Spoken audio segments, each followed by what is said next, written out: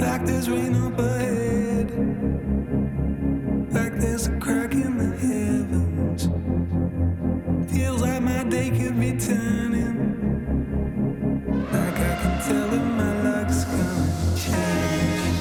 If you could see me now, I'd probably let you down, but that's enough for me.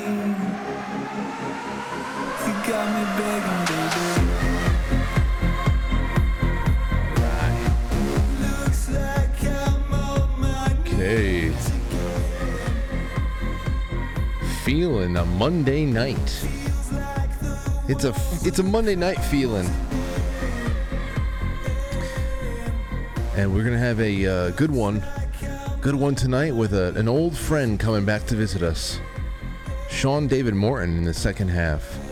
He is going through a lot of stuff just to get here tonight, and he assures me that he is feeling all right. We'll talk more about him in the second half when I'm reading his bio. But what's the topic?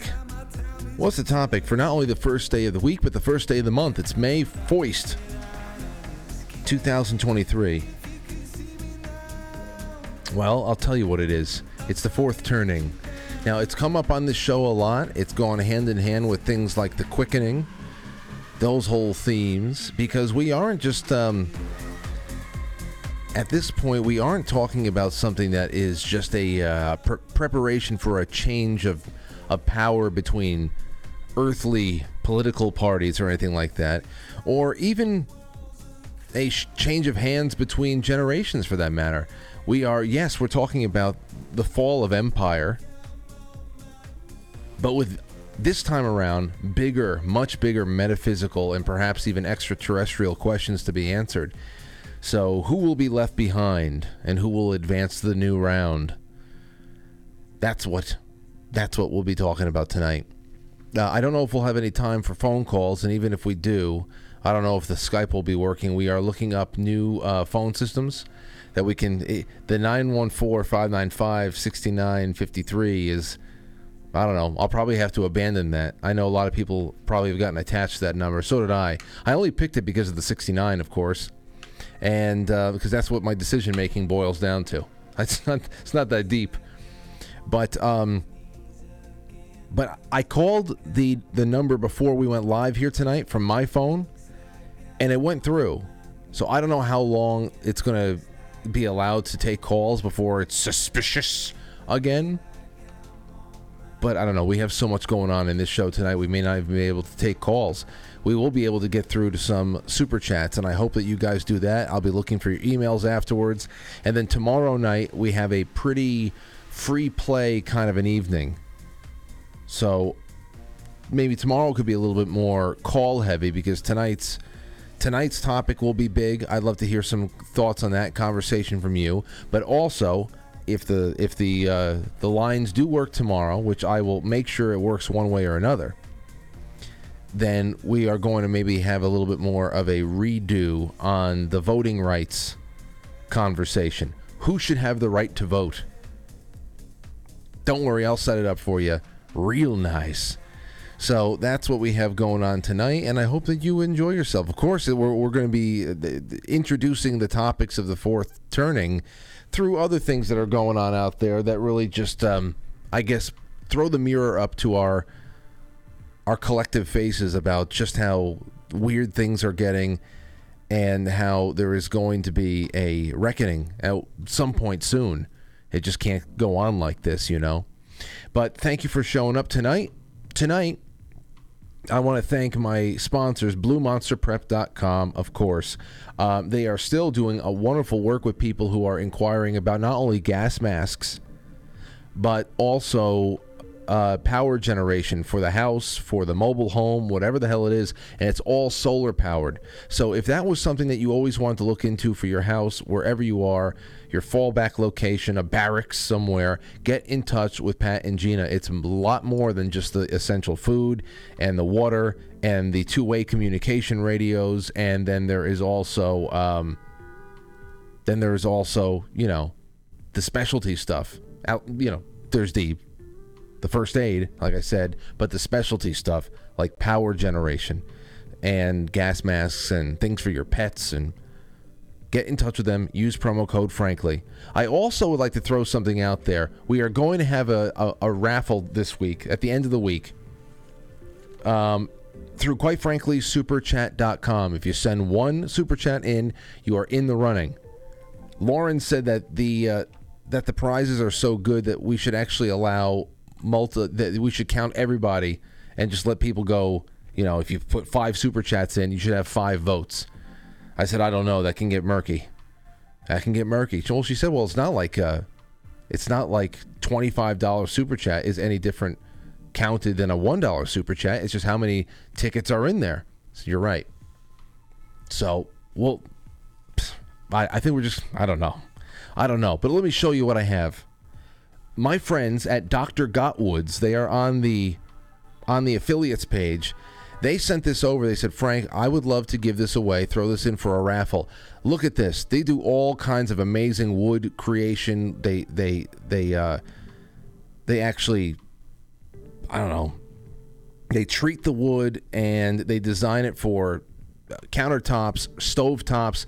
This one right here is what they call the over the stover board. It's 30 inches by 20 inches by 2 inches high.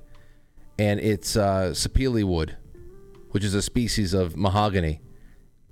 And it goes for like $300, and they want to give this away to a raffle winner. So if you like things like this, if you always wanted to put something like this over your stove when you're not using it, of course, to create a little bit more countertop space, a little bit, you know, if you're serving company and you need a little bit more counter space, this stuff is, I mean, it's incredible. They sent us a half board once about a year ago, and it's really beautiful stuff. Sapele wood, gorgeous, all types of things. So you have to be in it to win it. There's nothing in it. There's nothing really to say. And I'm going to throw in Matt's 10 tips for surviving an encounter with Mothman. So all of your super chats from now until Friday. We'll see what goes on. Maybe we extend it to the weekend. We've been doing it the last couple of raffles. All of those, you go into the running for this, and I'll let you know. I don't know. I think we should just keep one per person and keep it across the board. But I think the next time around we might dabble with multiple votes. We'll see. Some of you are just too heavy hitters. You throw in a couple super chats a night just to converse with me, and I just want everybody to feel like they have a chance. Of course you do, but your chances just get worse and worse. That's the problem. So, giving away wood. If anybody wants any wood, we're giving it away. Get in there. All right, let's go into the grab bag, shall we?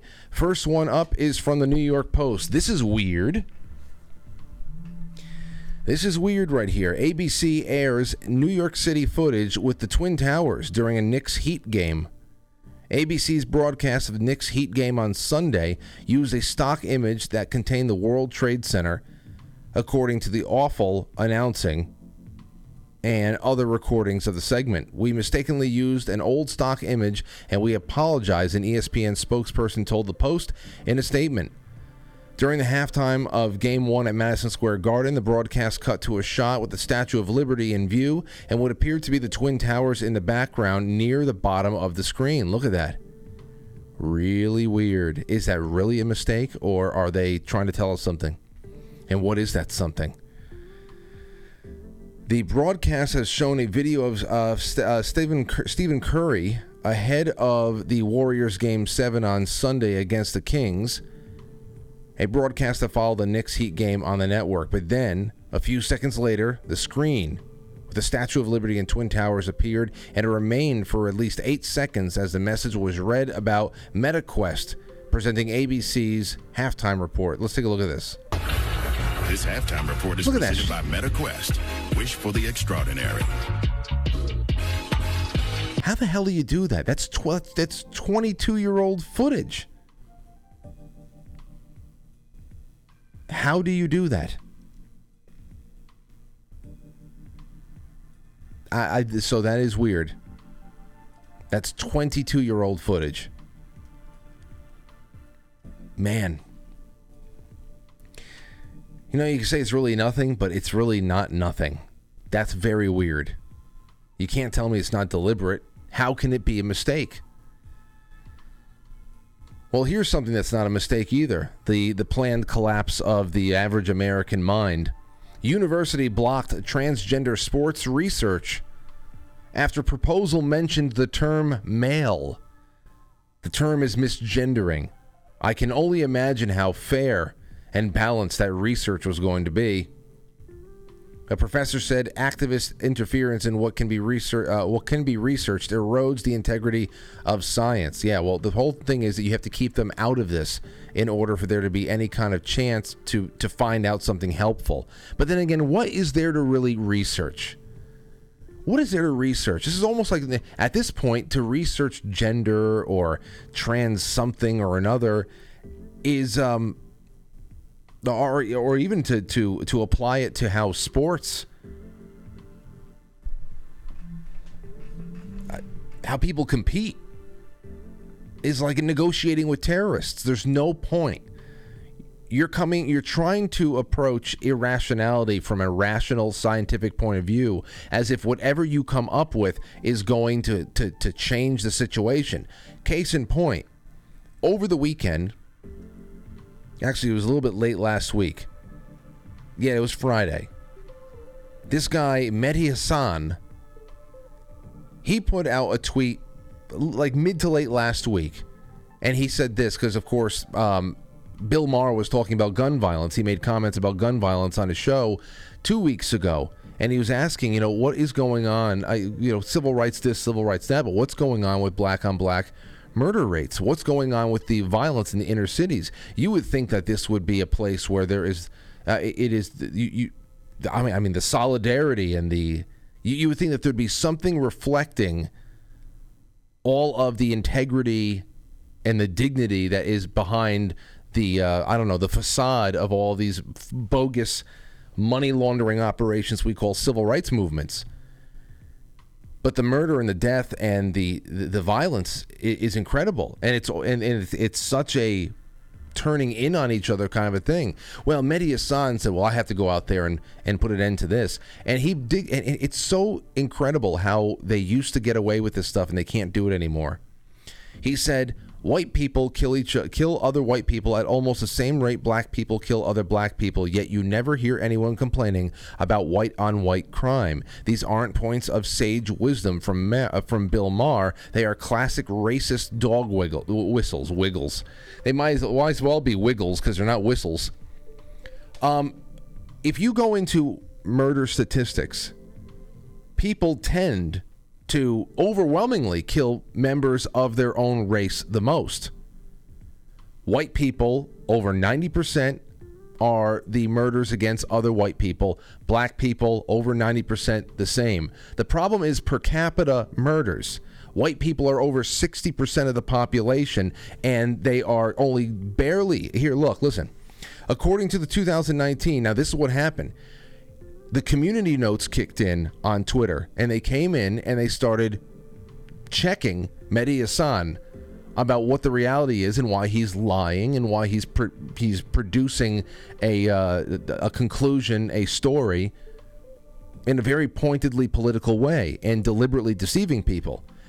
According to the 2019 FBI stats, there were 2,594 white-on-white homicides and 2,574 20 people less, black-on-black homicides.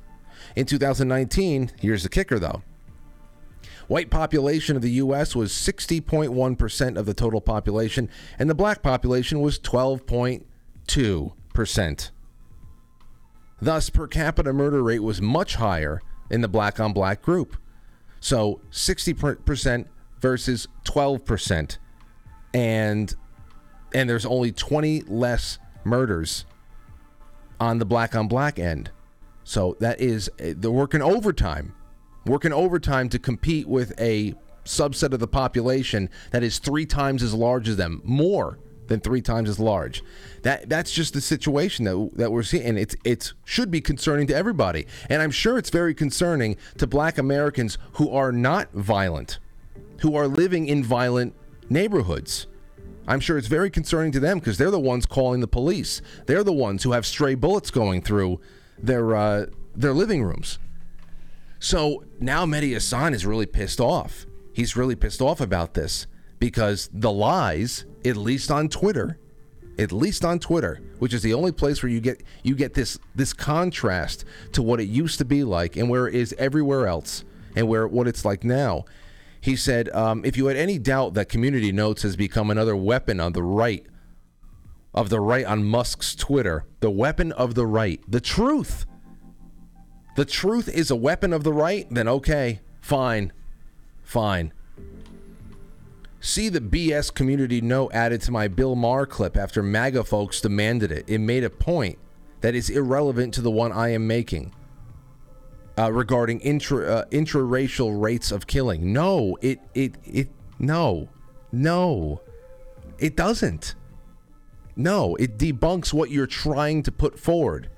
Okay, it adds context to what you're trying to put forward that makes no sense. But this is what I'm talking about. You go and you know that you're going to try. You want to try to appeal to the rationale of people on a college campus somewhere who are dead set on allowing boys to compete as girls and girls to compete as boys and thinking there's no difference in between, and they think they're on the right side of history, that we have been born just in time to watch a new evolution of the human species within the frame of like 7 years. Those people are never going to read something like this, to be checked on something like this and have it sink in. They're only going to retreat like Mehdi Hasan, this nut job who has a show, I guess, on NBC. Of course he does. Where are they coming from? Where are they coming from with this? Just so incredible. Facts, they really sting. It must really sting. Wonderful to get that contrast there. What time is it? 7:11. We'll do one more. We will do one more. Here is a night. Did you see this one, ladies and gentlemen? I didn't, but I read about it afterwards because everything's fake. From MSN.com, a night. This was originally published on the Washington Post. Headline is "A Light Evening with Dark Brandon."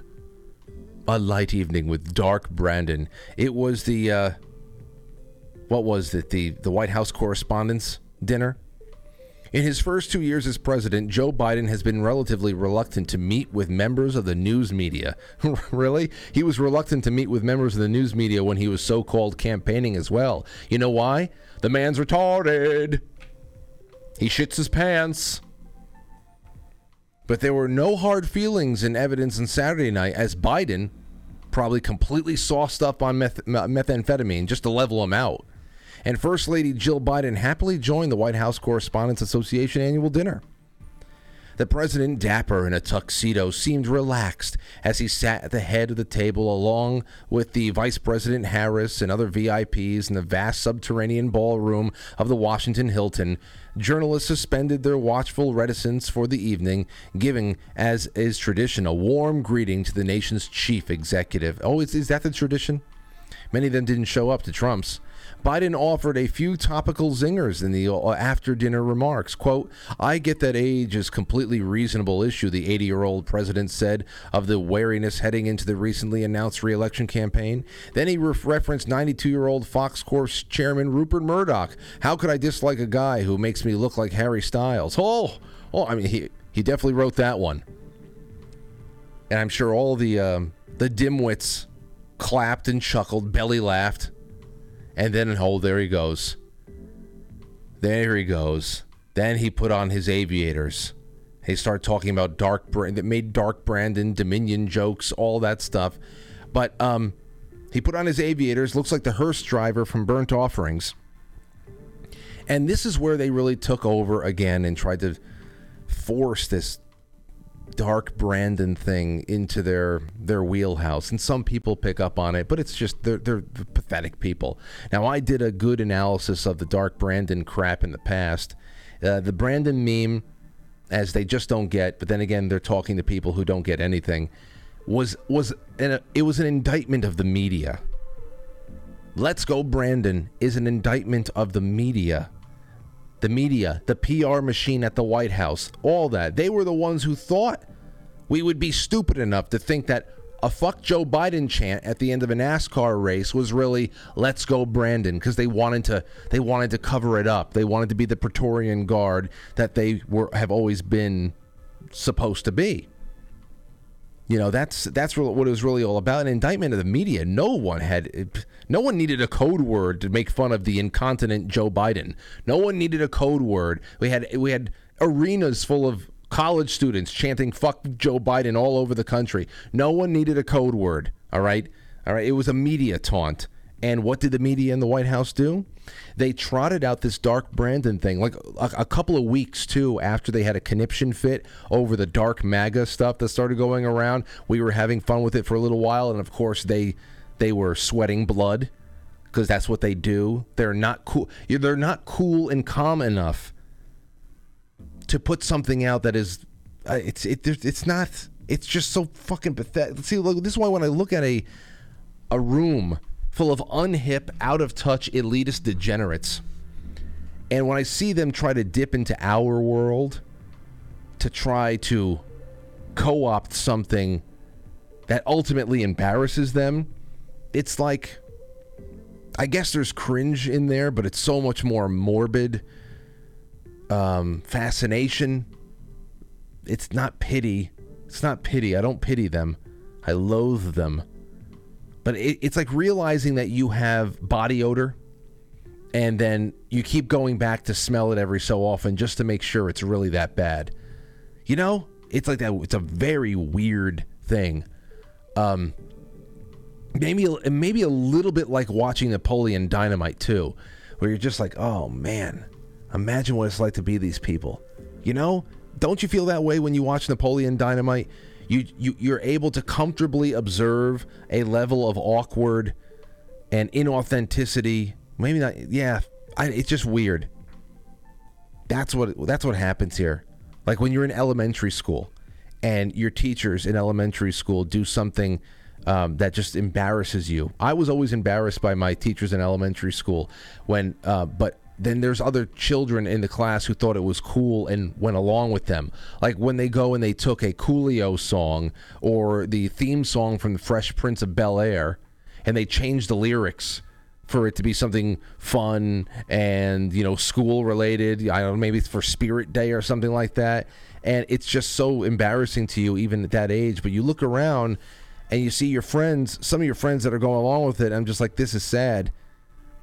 And you see that they're actually genuinely having a ball, following along, and then it's, I guess that's what the Krasensteins are, like the Krasenstein brothers. I can see them seeing Dark Brandon, learning about Dark Brandon and how they're really using some jujitsu to turn it around on the maggots, as they say. Yeah, Dark Brandon, baby. Boy, we really turned this around on them, didn't we? Yuck. Oh, God, it's so fucked up. There's no sense there whatsoever. And meanwhile, the hearse driver from Burnt Offerings has already gotten hundreds of thousands of Europeans slaughtered so far in the most obvious proxy war in our national security apparatus's bloody history, and there's no way out now. We were caught attacking our allies by bombing the Nord Stream pipeline, then kind of just walked away from the crime scene and tried to sell Germany discount gas of our own. We had a third bank that closed now and is being absorbed by J.P. Morgan. First Republic Bank is being seized, sold to J.P. Morgan, in second largest U.S. bank failure. I think the first one was a couple of weeks ago. So that's going on right now. Not only does he have his Dark Brandon I'm talking about, have his DOJ going after his chief political opponents and having them arrested and charged and booked in the lead up of what is yet going to be another election by mail, wherein there will be no debating among the candidates. So just imagine if this was anyone other than a Muppet Democrat, just a Muppet. a puppet on a string. So that's what we have. But yeah, all right, that's it right now. We're going to go into the opening, and I hope that you're still with me on the other end of it. I have tweeted out all the live links. It's on Gab, it's on Truth, it's on Telegram. Please become a sponsor of the show through social media and help me get it out to some new people who have never met us before. It's going to be a good week. Yes, it will. Don't go anywhere. Be right back.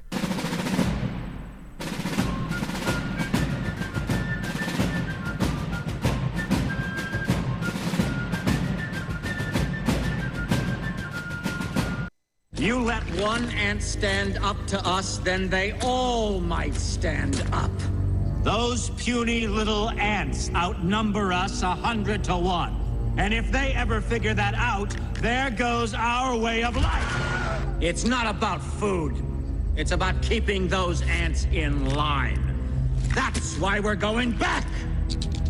Does anybody else want to stay? Let's ride!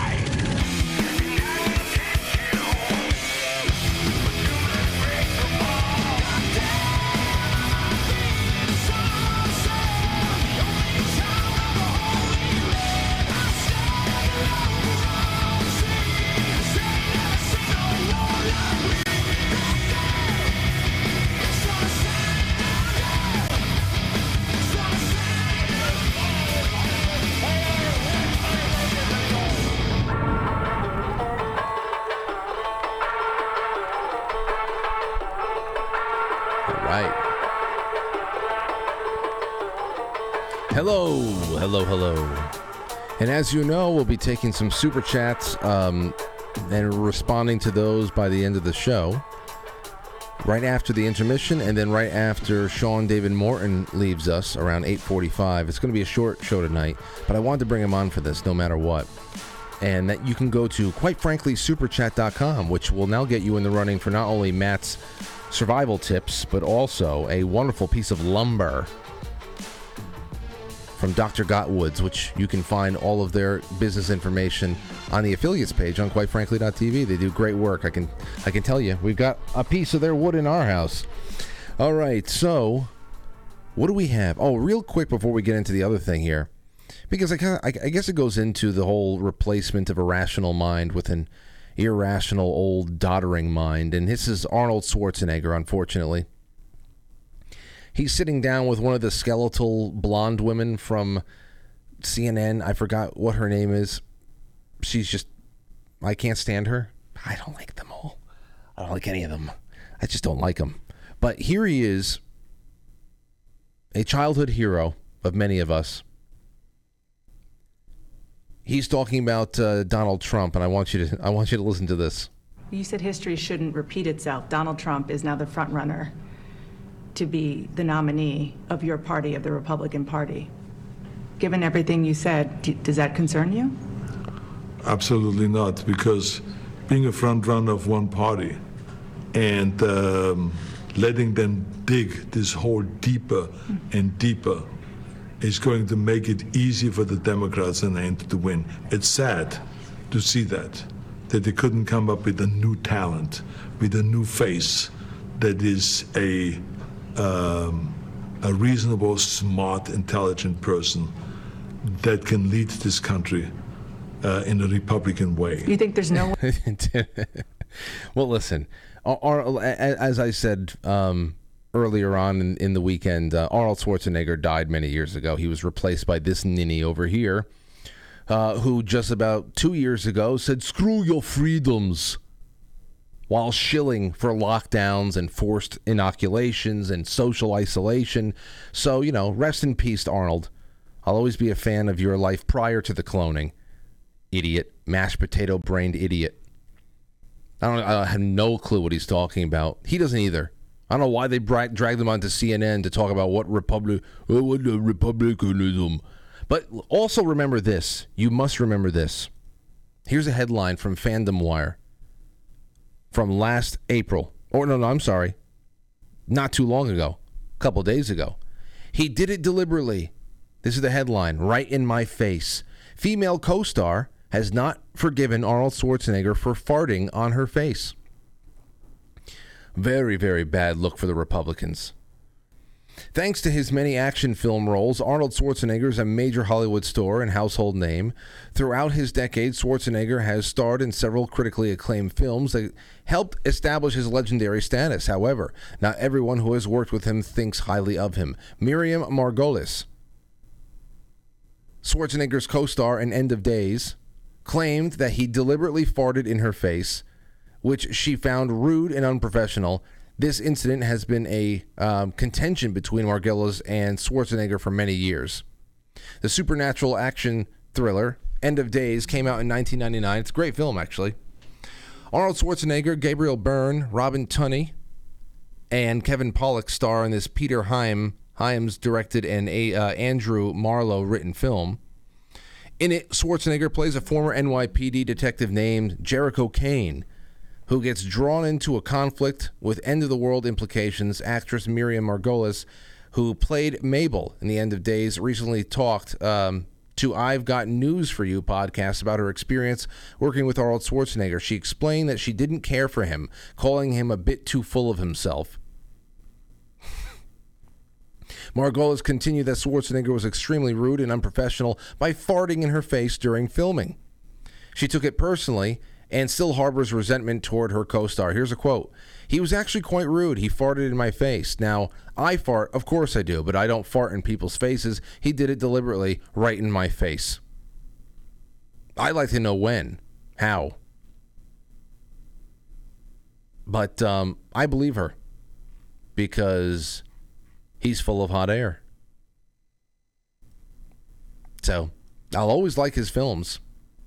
But as far as what he is now, no thanks. All right, let's move on. How was your weekend? Mine was all right. I think I had a really great time. Lauren's birthday was fine. The first night, it was the first night allowing someone else to put Aurora to bed. That's, so that was something else. My sister-in-law was the first one, was able to go through her bedtime routine with us going out for the night to a buddy's wedding. And that was a little challenging, especially for Lauren. I knew it would be, and I almost felt bad taking her with me to the wedding, but we had to go, and this night had to happen at some point. But you know what I told her, and I thought about it, and I've been thinking about it ever since. I said, Lauren, let's play a game. How about we play this game? How about we say in 30 years, let's say it's 30 years from now, and we are being given a chance to come back to this night, and we are going to go out. We're young. We still got decent knees. We're going to dance. We're going to be at a friend's wedding, and we're going to know that we're going to come home, and our beautiful 2.5-year-old Aurora is going to be sleeping in bed, and we get to see her the next day, and everything's okay. And that really helped take the edge off a lot of things, at least for me. You know, there's times you just think, of course, father and daughter dances now are just disgusting events for me. When Aurora gets married, I don't know what is going to. I don't know what's going to happen to me, especially for the father-daughter dance. I don't know what's going to happen to me. It's going to be embarrassing, but whatever. I'm just going to say it. And another thing I got to say real quick before we get going.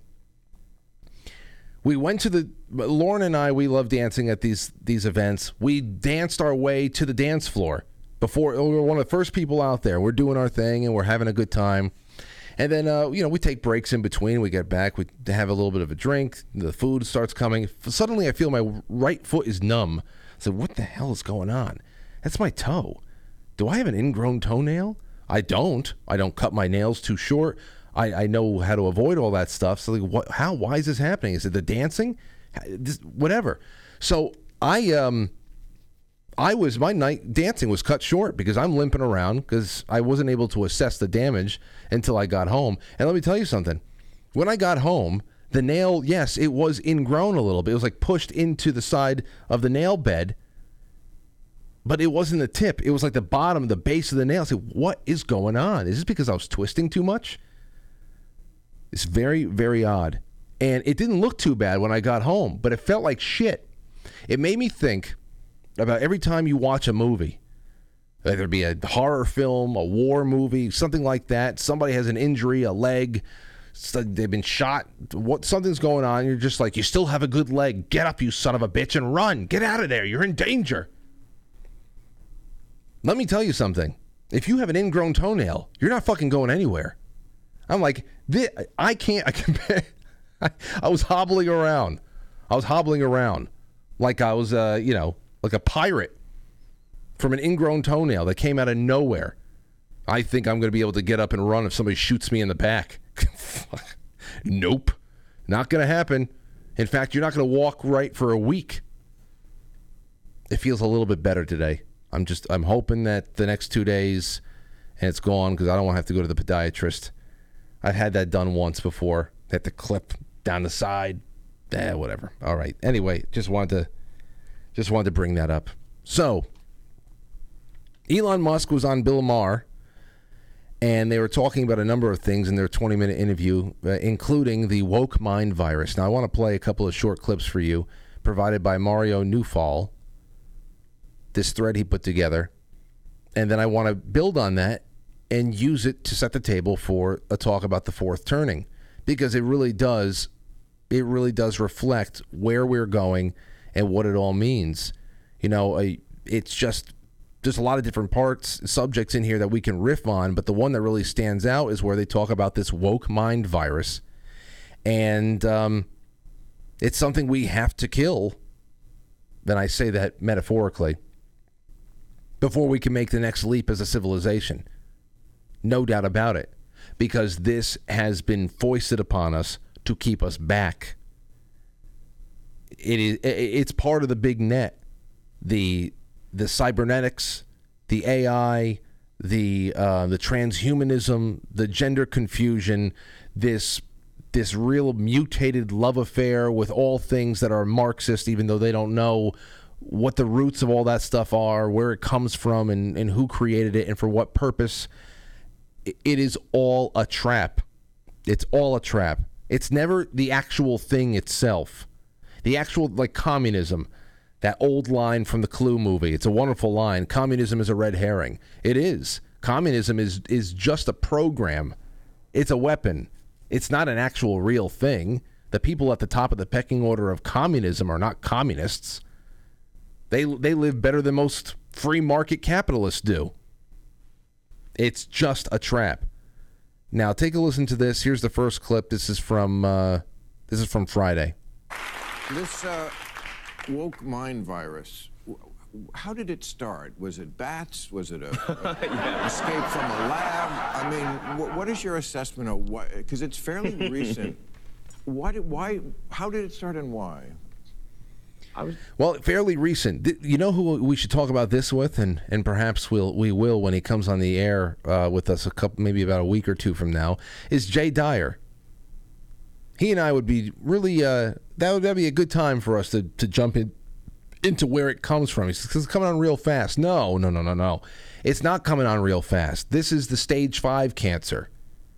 All right, progressivism, as I guess that is in Bill Maher's wheelhouse, is stage 2, 3, and flirting with 4 cancer. This did not just arrive in a vacuum. It's all progressive. It's a very progressive, degenerative disease. When you can't stay still and set down firm footing anywhere and build a foundation, because that foundation 5 years from then is then deemed oppressive. When you have to keep moving, you have to find new frontiers. That's the whole thing there. And you just can't be tolerant of everything. You can't be tolerant of everything. The live and let live thing there's a very short leash on that. Very short leash on live and let live. So all of it is planned, but we are here debating the surface level issues now. So I was trying to figure out where it's coming from. I think it's actually been a long time brewing, in that I think it's been going on for a while.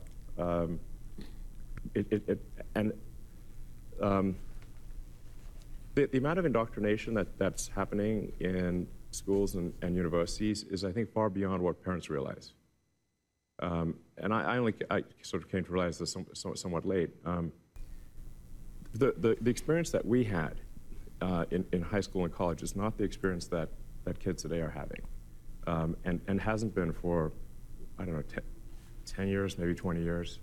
So, aren't parents themselves also a big part of the problem? Well, I suppose in some cases... This is not really a good exchange, but yeah, parents are part of the problem just because in a way that they're just as dumb as the children are.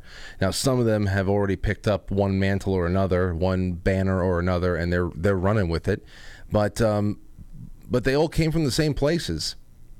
They all came from the same places. I mean, their teachers were old ex-weathermen as well, and now these kids' teachers are all Antifa.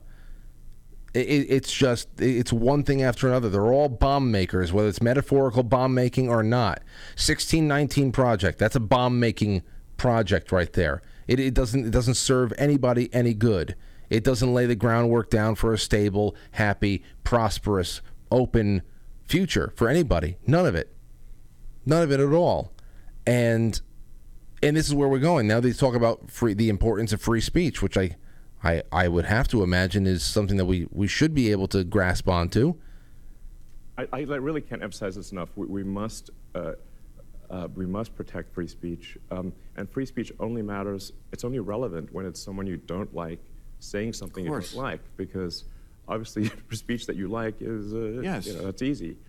So it's the thing about censorship is that sure for those who would advocate it. Just remember, at some point, that will be turned on you. Yeah, they all clap, but you want to know what's part of free speech? Being able to air grievances about things like election integrity. This stuff is very important.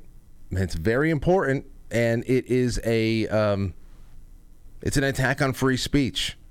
That's why we have elections that we have right now, because nobody's concerns were listened to, and of course, whenever people were trying to really protest and put things down, they sent out all of the feds, the plainclothes feds, to go up there and rabble rouse, and of course gave us our latest war on terror.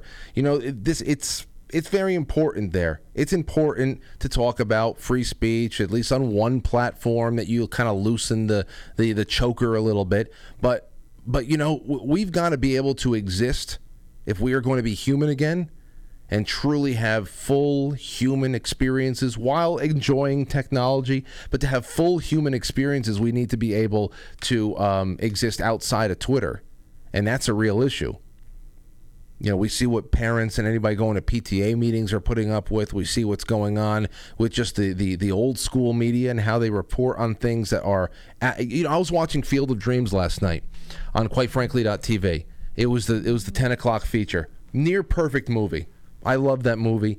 It's just chills. It's awesome. It's an amazing story about parenthood and children and dreams and America. And when I watched those opening scenes, when Kevin Costner's when Ray's wife is at the school board meeting and they're talking about banning Terrence Mann books because it's smut and pornography and all that stuff, and of course there's the depiction of old, I would say theocratic, conservative soccer mom women that just are out there to kick ass and ban books and burn books, and you side with, as the viewer, you're siding with Ray's wife for what she's saying. This is America. We got what about the Constitution? What about free speech and all this stuff? You're gonna burn books. You're gonna censor books. And you think about it now. You say, well, if you were to go from 1989 to 2023, that old hippie 1960s mentality. What would she be doing? Where would the balance be in that room again? First of all, the whole idea of banning books is just being lied about now. Now they're not telling you that we're not talking about Harry Potter. We're not talking about the Da Vinci Code. We're talking about blowjob tutorials for children. We're talking about real recreational sex tutorials. That's what's going on here, but they won't say it. They won't say it, so they put on this cloak of free speech. They put on the cloak of civil rights, and that's the real issue. You need to learn mind control tactics first. You need to learn to be able to decipher psychological warfare tactics, mind war first. That's the real thing here. Because outside of Twitter, whatever the hell they change up algorithmically is one thing, but outside of Twitter, that's where real life is. And it is lies and deception, and it is gaslighting all over the place. It's become real messed up. Real messed up. Now, what I want to do is I want to throw this at you. I mean, I even saw the Air Force. I saw there was some kind of a congressional hearing or something. Matt Gaetz had tweeted it out a couple of days ago. The Air Force was actively telling service members to not recognize parents as moms or dads. They're getting into this. So if you think that this is not in line with all of corporate America, all the ESG, titty-sucking, money hounds out there, if you think that this is not part of that really crazy coordination among these corporations that are suddenly sending you emails saying, we know that Mother's Day is a hard time. If you don't want to hear anything about it, just let us know. You let me know on June 1st if they send you that email. If you don't want to be hit over the top of the head with the rainbow for 30 fucking days, even though every other week outside of June is some kind of sexual gender visibility day anyway. So you let me know if on June 1st you get all of the, do you not want to see the rainbow? Yeah, bullshit. It's about moms, dads, destroying and whittling away the family, talking about the nuclear family as an obscenity, motherhood as an obscenity, as some kind of a prison sentence that needs to be centralized. Even that, fertility needs to be centralized. We're going to be talking a lot more about that in the future. But this is even going on in the Air Force. That's what's going on. It's just, those are your generals at this point. So now I want to read to you something that we just published on quitefrankly.tv. You probably have heard the term, and this is going to be our attempt at bringing it to you in a little bit more of a fun, digestible, and an information-packed way. It's called The Fourth Turning. This is by, quite frankly, writer John Carroll. He goes off and he says the following: something big is coming. Everyone can sense it just beyond the horizon. It's alluded to every day by two primary terms, the Great Reset and the Great Awakening. When examined through more of an apolitical and anthropological lens, however, another term which has gained traction recently is the fourth turning. And here's a little screenshot from the boards. The happening is going to be here soon because of the Strauss-Howe generational theory. A seculum is a length of time roughly equal to the potential lifetime of a person, or equivalently, the complete renewal of a human population. Originally, it meant the time from the moment that something happened, for example, the founding of a city, until the point in time that all the people who had lived at the first moment had died. Okay, so if you founded a city, when that founding generation was gone, that was the end of the seculum. At that point, a new seculum would start, and it is an ancient unit of time that spans roughly 80 to 100 years. The idea is that the cycle of human affairs approximates the length of a long human life. Every 20 to 25 years, there is a turning point. There's a high, there's an awakening, an unraveling, and then the crisis. Every fourth turning point, shit hits the fan. Examples of the last 4 centuries. This is what you got. 1683 to 1699, the Great Turkish War, siege on Vienna. The Ottoman Empire could have reigned over Europe if the siege succeeded. Then you fast forward 80 years. It's 1776, the U.S. gains their independence. Fast forward another 80 years. 1861, the U.S. goes into the Civil War. Fast forward another 80 years. It's 1939, World War II begins. Fast forward another 80 years, you are here. Turning points from the last and current seculum. The high was 1945 to the 1960s, the post-war boom. The world is getting rebuilt. Boomers get the best timeline possible. The awakenings, that's the 1960s, the 1980s, the consciousness revolution. The unraveling is the 1980s until the early 2000s, the Reagan Revolution, the culture wars, and then, of course, the crisis. You are here. The crux of this theory has been expressed through countless variations of the following meme, which have proliferated during the past several years. That is, hard times create strong men create good times create weak men create hard times.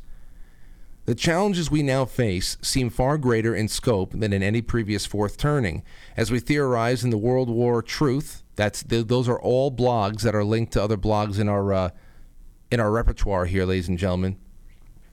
As we theorize in World War Truth, we are likely already in the middle of World War III, which is the first literal world war, and every person on the planet is forced to participate in some degree.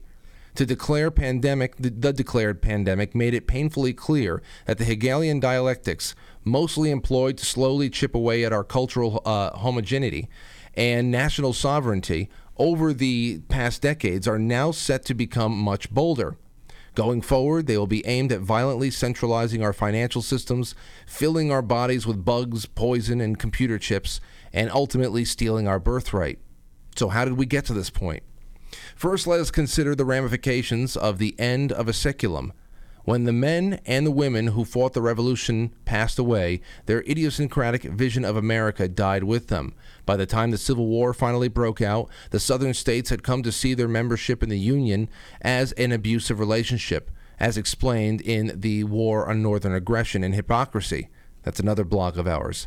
Similarly, today, we scoff at the idea of fighting to uphold our democracy, which was championed by the greatest generation in the last fourth turning, but which is now determined to take us into a direction we refuse to go. That brings us to the next cause of the current crisis. We have reached the tipping point, a theory first proposed by Malcolm Gladwell, then refined by scientists at Rensselaer Polytechnic Institute in New York. Here's a quote. They found that when 10% of the population holds an unshakable belief, the majority of the society will eventually adopt it. End quote. More specifically, we are racing toward an inflection point because two tipping points, which are diametrically opposed, have been reached simultaneously. Case in point, at least 10% of Americans know for a fact that the 2020 election was stolen, and at least another 10% of Americans know for a fact that it wasn't. Recall the timeline battle just discussed in the arms race of ideas. Listen to this. This is another clip from the boards from December of 2020.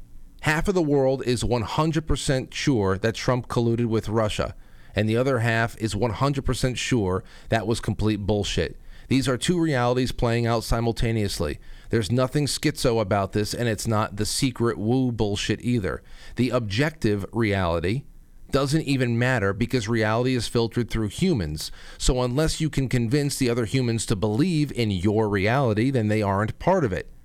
They will live and die in their own version of reality. You can argue and say, well, they're just deluded in their thinking, and you might be right. But they could say the same thing about you, and you're back to square one, where both of you are living in different realities. The point is that we are living in multiple realities that have yet to manifest themselves fully. In one reality, Trump lost the election and Biden is 100% the president-elect and will be inaugurated, while in another reality, we are 100% sure the election was rigged and Trump will find a way to push enough doubt into the world that it will invalidate any votes after 8 p.m. on election night. And if that doesn't work, it will become a contested election and each state will get one vote toward the presidency and Trump wins. So until the final reality is realized, there are two realities actively playing out. It's not woo or the secret or schizo. That's just a description of what's happening in real time. This goes even further, and you can break down each reality into smaller realities where certain information is memory hold while other information comes to light and becomes part of the mainstream. If it turns out that there's plenty of evidence of fraud exposed, then those realities will collapse, and the narratives from the Democrats will shift to, it wasn't enough to change the election. And if that reality is further collapsed, then they will move into their next narrative of, it's over, you aren't allowed to redo the election, and so on. Oh, it's a perfect encapsulation of the insanity. I'm sure some of you have been caught up in those kind of it's almost like the makings of an existential crisis, where you realize how hopeless the whole damn thing is. Like you're trapped. And I'm not trying to blackpill anybody, but as far as where the case of American or even world politics right now, that's how hopeless it is. That you're not going to find, just like we said in the beginning, don't go out there and spend money and time trying to put together really well thought out, well-reasoned research about transgender sports competitions, thinking you're going to sway insane people to see the truth, whether it just be, I don't know, any aspect of it. You're just not going to do it. That does not mean that we aren't in a wonderful position to affect real positive change in the world and in ourselves, and to enjoy our lives while we're here. None of that. But you can see why, objectively, we are careening toward some sort of a real confrontation, one that we haven't seen in a long time. All right, let's continue. Let's finish this one up. This particular issue of the 2020 election remains unresolved, since at least 10% of Americans don't accept the Biden administration as legitimate. Meanwhile, Trump is continuing to force the issue, and his accusations of fraud, along with his proposed solutions, reached new heights in December. This is when he said this on Truth Social. Donald Trump said, so, with the revelation of massive and widespread fraud and deception in working closely with big tech companies, the DNC and the Democrat Party, do you throw the presidential election result of 2020 out and declare the rightful winner? Or do you have a new election? A massive fraud of this type and magnitude allows for the termination of all rules, regulations, and articles, even those found in the Constitution. Our great founders did not want and would not condone false and fraudulent elections. Well, there's something for you. Now, of course, the truth about the 2020 election isn't the only inflection point we're approaching. Tipping point showdowns have been set in seemingly every facet of society around life and death issues at the civilizational level. The proponents of climate change, for example, argue that if the governments of the world fail to marshal all instruments of power to end carbon emissions, all life on Earth will end. These people easily make up 10% of Americans, as do we, who believe climate change is a hoax designed to take away everything we hold dear. Another inflection point can be identified over the issue of abortion. The pro-life faction believes that we are committing the unspeakable crime of infanticide, punishable by divine wrath, while other opponents are convinced that ending it equates to an attack on their bodily autonomy. In an ironic twist, they came to hold the unshakable belief that failing to violate our bodily autonomy with experimental gene therapies would cost them their own lives. These issues are crusaded for and against with not just passion but religious fervor, and rightly so. The fourth turning is absolutely a religious struggle, with the two main belligerents being scientism versus Christianity. This is no longer a simple civic debate or civil debate over reason and faith, as the powers behind scientism have gone out of their way to shape their cause as the exact opposite of Christianity, forcing those sitting on the sidelines to accept it at ultimatum. Regardless of which faction people choose, their entire belief system will likely be put to the test via one of the greatest mysteries in our collective human culture. Are we alone in the universe? Well, we're going to find out. Since late 2017, the mainstream media had deliberately pushed narratives acknowledging the existence of UFOs, a notion they previously always dismissed as ridiculous.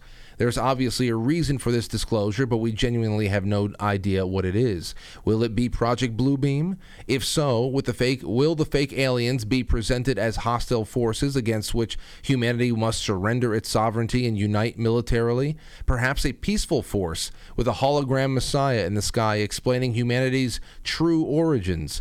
On the other hand, what if aliens are real and the media disclosure was launched ahead of a future intergalactic visit that cannot be stopped?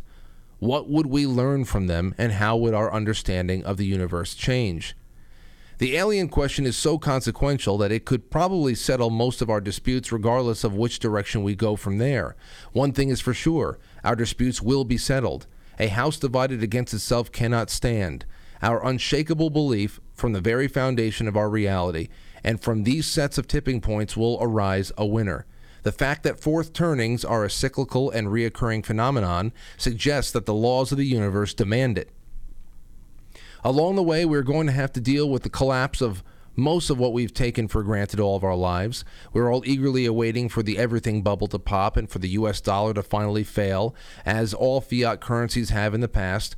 We're teetering on the edge of nuclear war. Our infrastructure is crumbling, and we're facing food and energy crises in the coming years. These hardships will cause further polarization as each side will blame the other, and something will eventually give. From the sabotage of the Nord Stream pipelines and the countless food processing centers and the chemical spills via train derailment, the elite are now accelerating our descent into pandemonium. The fourth turning will have arrived, with or without them, but they will attempt to guide and control events on high, in the hopes of retaining their privileged status. Unfortunately for them, there will simply be too many unpredictable X factors to control everything, and the future is very much still a blank canvas. That's where we come in. Each of us will have an opportunity to take some kind of action in what lies ahead. We might as well. Those who do nothing will not be left alone. This is the fourth turning, a perfect storm of politics, religion, science, culture, economics, which has all been transformed into battlefields in what will be the culmination of fifth-generation warfare. It is total war. It is holy war. It will be our duty to find our courage and charge into the unknown, to push ourselves beyond our known limits and seize control of our collective consciousness. So, strap in, because we're about to embark on the most epic adventure of our lives. It's happening. It's just crazy to think about how all of this impending chaos and our rendezvous with destiny was triggered by something as small as Gamergate. It's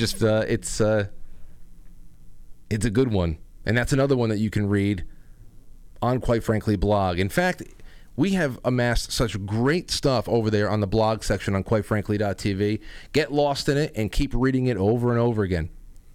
There's some great stuff in there, and that's really what it is. We're talking about cyclical phenomenon that really is unavoidable. And you can see now we're being brought to the precipice once again. Now, even though this happens naturally, as it may seem, there's a few things that are different on this time around than others. We have the technological aspect that we've never seen in recorded human history. Who knows what came before, way before us. But we got the technological aspect. We've got the metaphysical aspect. We've got a lot of things going on for us. In about 15 minutes, I'm going to be bringing on Sean David Morton, who has done a lot of work on the fourth turning and other prophetic themes throughout his many years on radio and television and elsewhere. So don't go anywhere. We're coming back with the second half of the show, and I hope that you're here to enjoy it with us. It's intermission time, folks. Time out. Press the like button. Thank you. Ladies and gentlemen.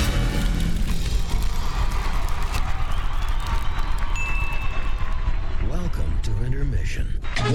We'll be right back.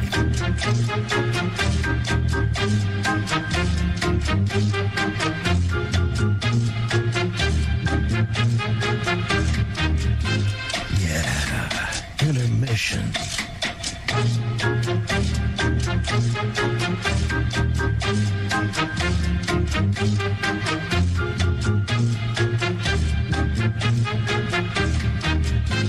Yeah, intermission.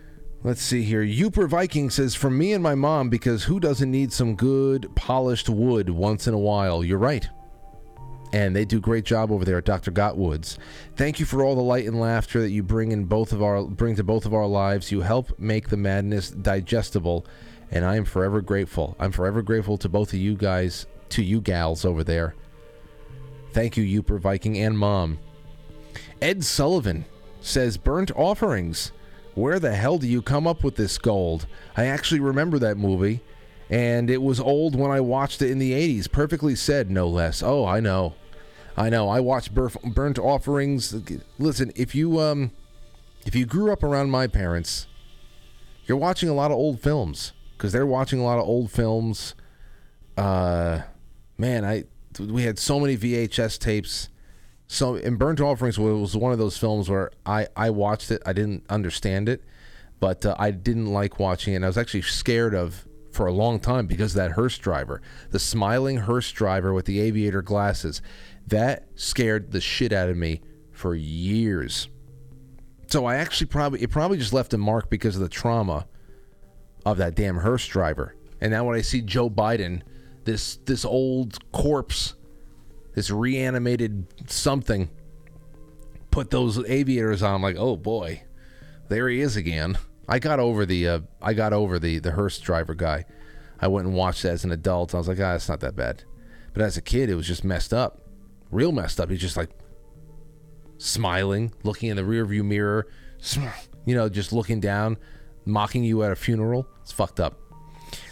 Anyway, that's really just the and I think it's Bette Davis's one of her last films. And my parents are huge Bette Davis fans, Joan Crawford fans, and all of that, The Feud.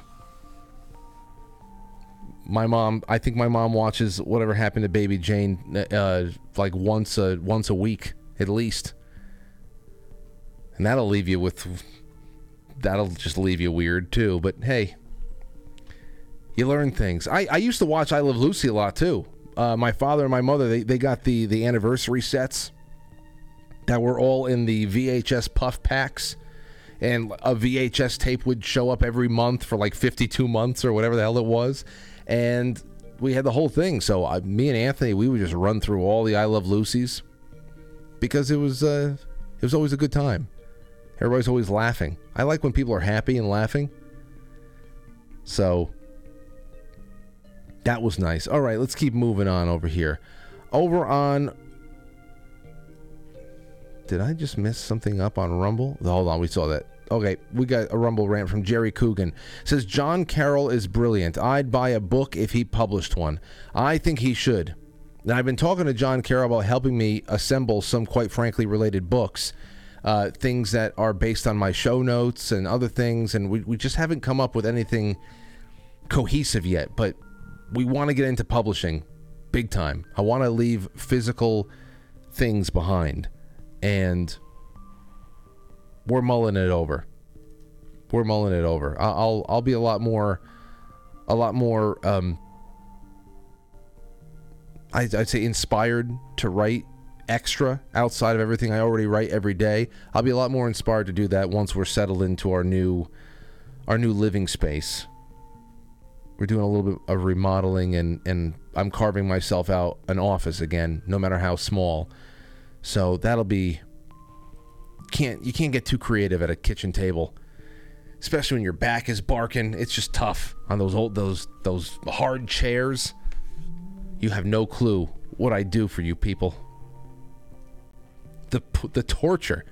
Delona 55, thank you. Youper Viking again. Happy Monday, Frank. Hi, Mom. Thank you to Eyes Wide Open. Says, would love to know where I can get an America First shirt like that. Oh, this was Genuine Patriot. This was the Genuine Patriot shirt. I don't think that they're doing business anymore. I believe that's what they said. They sent me a lot of great shirts over the years. I don't wear this one as often as I should, I guess. So go check out Genuine Patriot Apparel. See if they're still out there. Sean Joe, thank you. Boys Blanc. Porpoiseful. Paulie says, my goodness, Frank, you broke my mind with that fourth turning essay. And JSF, thank you so much for the can. Yes, as far as the fourth turning essay goes, it is a mind breaker because it ties into the fifth generation warfare. This is why when you watch the show long enough, you have the pieces. We reference things a lot. We tie it into things a lot. Then all of a sudden the puzzle comes together and you see how it's all very interdependent on each other.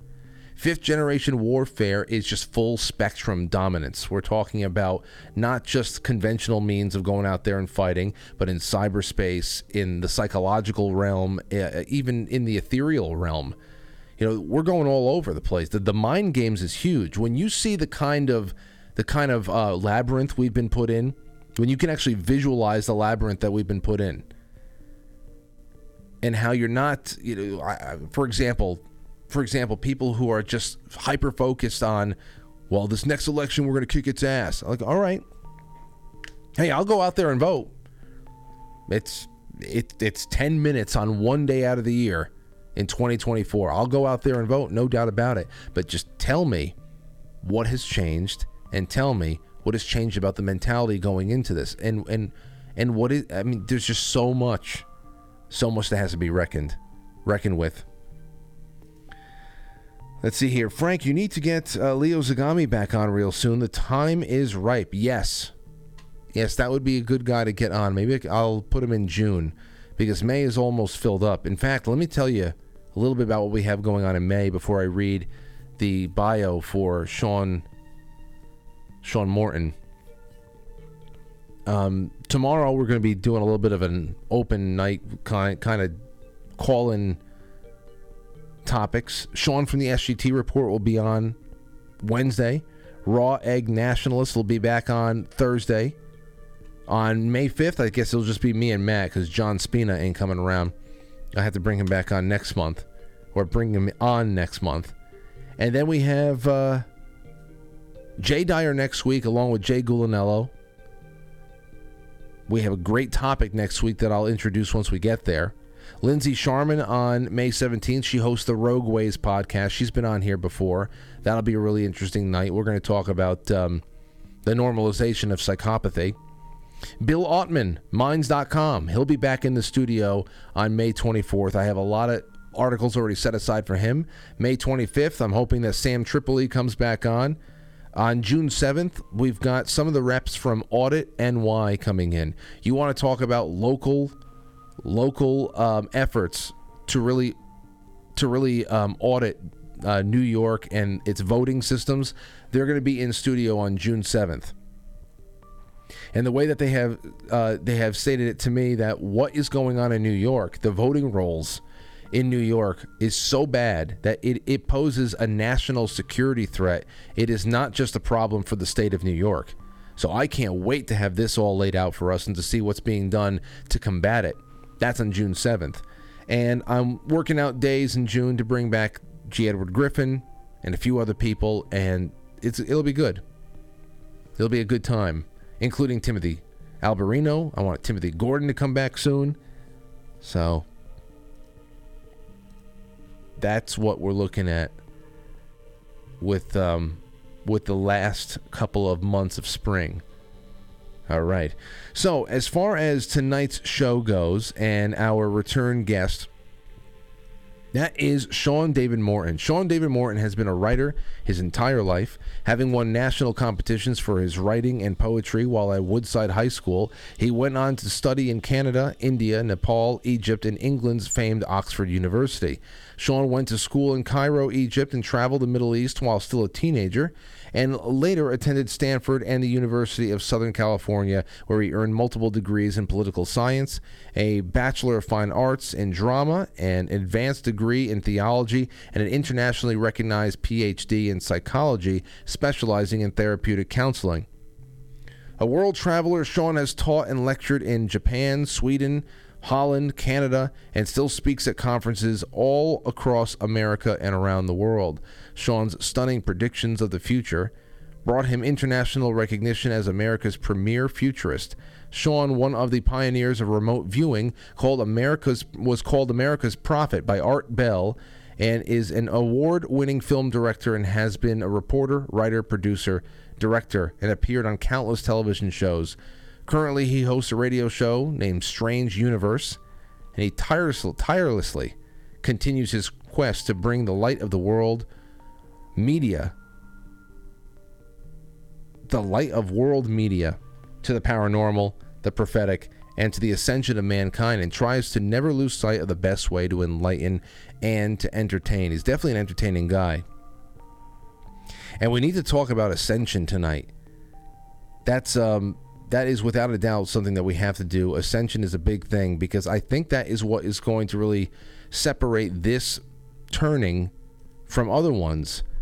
Because you have a, I don't know, you remember when we had Nick Hinton on and we were talking about that leap into the fifth dimension? Well, I always wanted to get that all, I don't know, laid out. What does that look like, that fork in the road? When people talk about the leap into the fifth dimension, it sounds a lot like they're describing a rapture. You know, and I'm always very curious and love to get answers about things like this. But you know what? When we come back from this really brief break, we'll have Sean David Morton on with us. So, ladies and gentlemen, sit back, relax, and enjoy a brief intermission here. I love QFTV. Yep, you're cool. What's up? I love QFTV. Yeah. Yep, you're cool. What's QFTV? Did you say what's QFTV? Miss, you're gonna need to go over there and watch QFTV Mondays, Wednesdays, Fridays, right after Quite Frankly. Yeah. Oh, you're definitely cool. Only on QuiteFrankly.tv, powered by Foxhole. And we are, as a people, inherently and historically opposed to secret society, to secret oaths, and to secret proceedings. For we are opposed around the world by a monolithic and ruthless conspiracy that relies primarily on covert means for expanding its sphere of influence, on infiltration instead of invasion, on subversion instead of elections, on intimidation instead of free choice.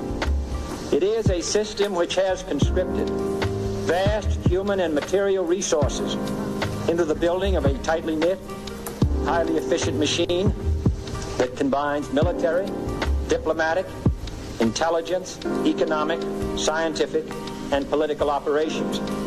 Its preparations are concealed, not published. Its mistakes are buried, not headlined. Its dissenters are silenced, not praised. No expenditure is questioned, no rumor is printed, no secret is revealed. That is why the Athenian lawmaker Solon decreed it a crime for any citizen to shrink from controversy. But I am asking your help in the tremendous task of informing and alerting the American people, confident that with your help, man will be what he was born to be, free and independent. Watches the podcast called Quite Frankly. Hits more home runs than a New York Yankee. It'll make you grin unlike a bank fee. Just as cozy as a nighttime blankie. Number one, not two, like Mr. Hanky. It can get spooky like spies at Langley. And if you go and watch, you just might thank me.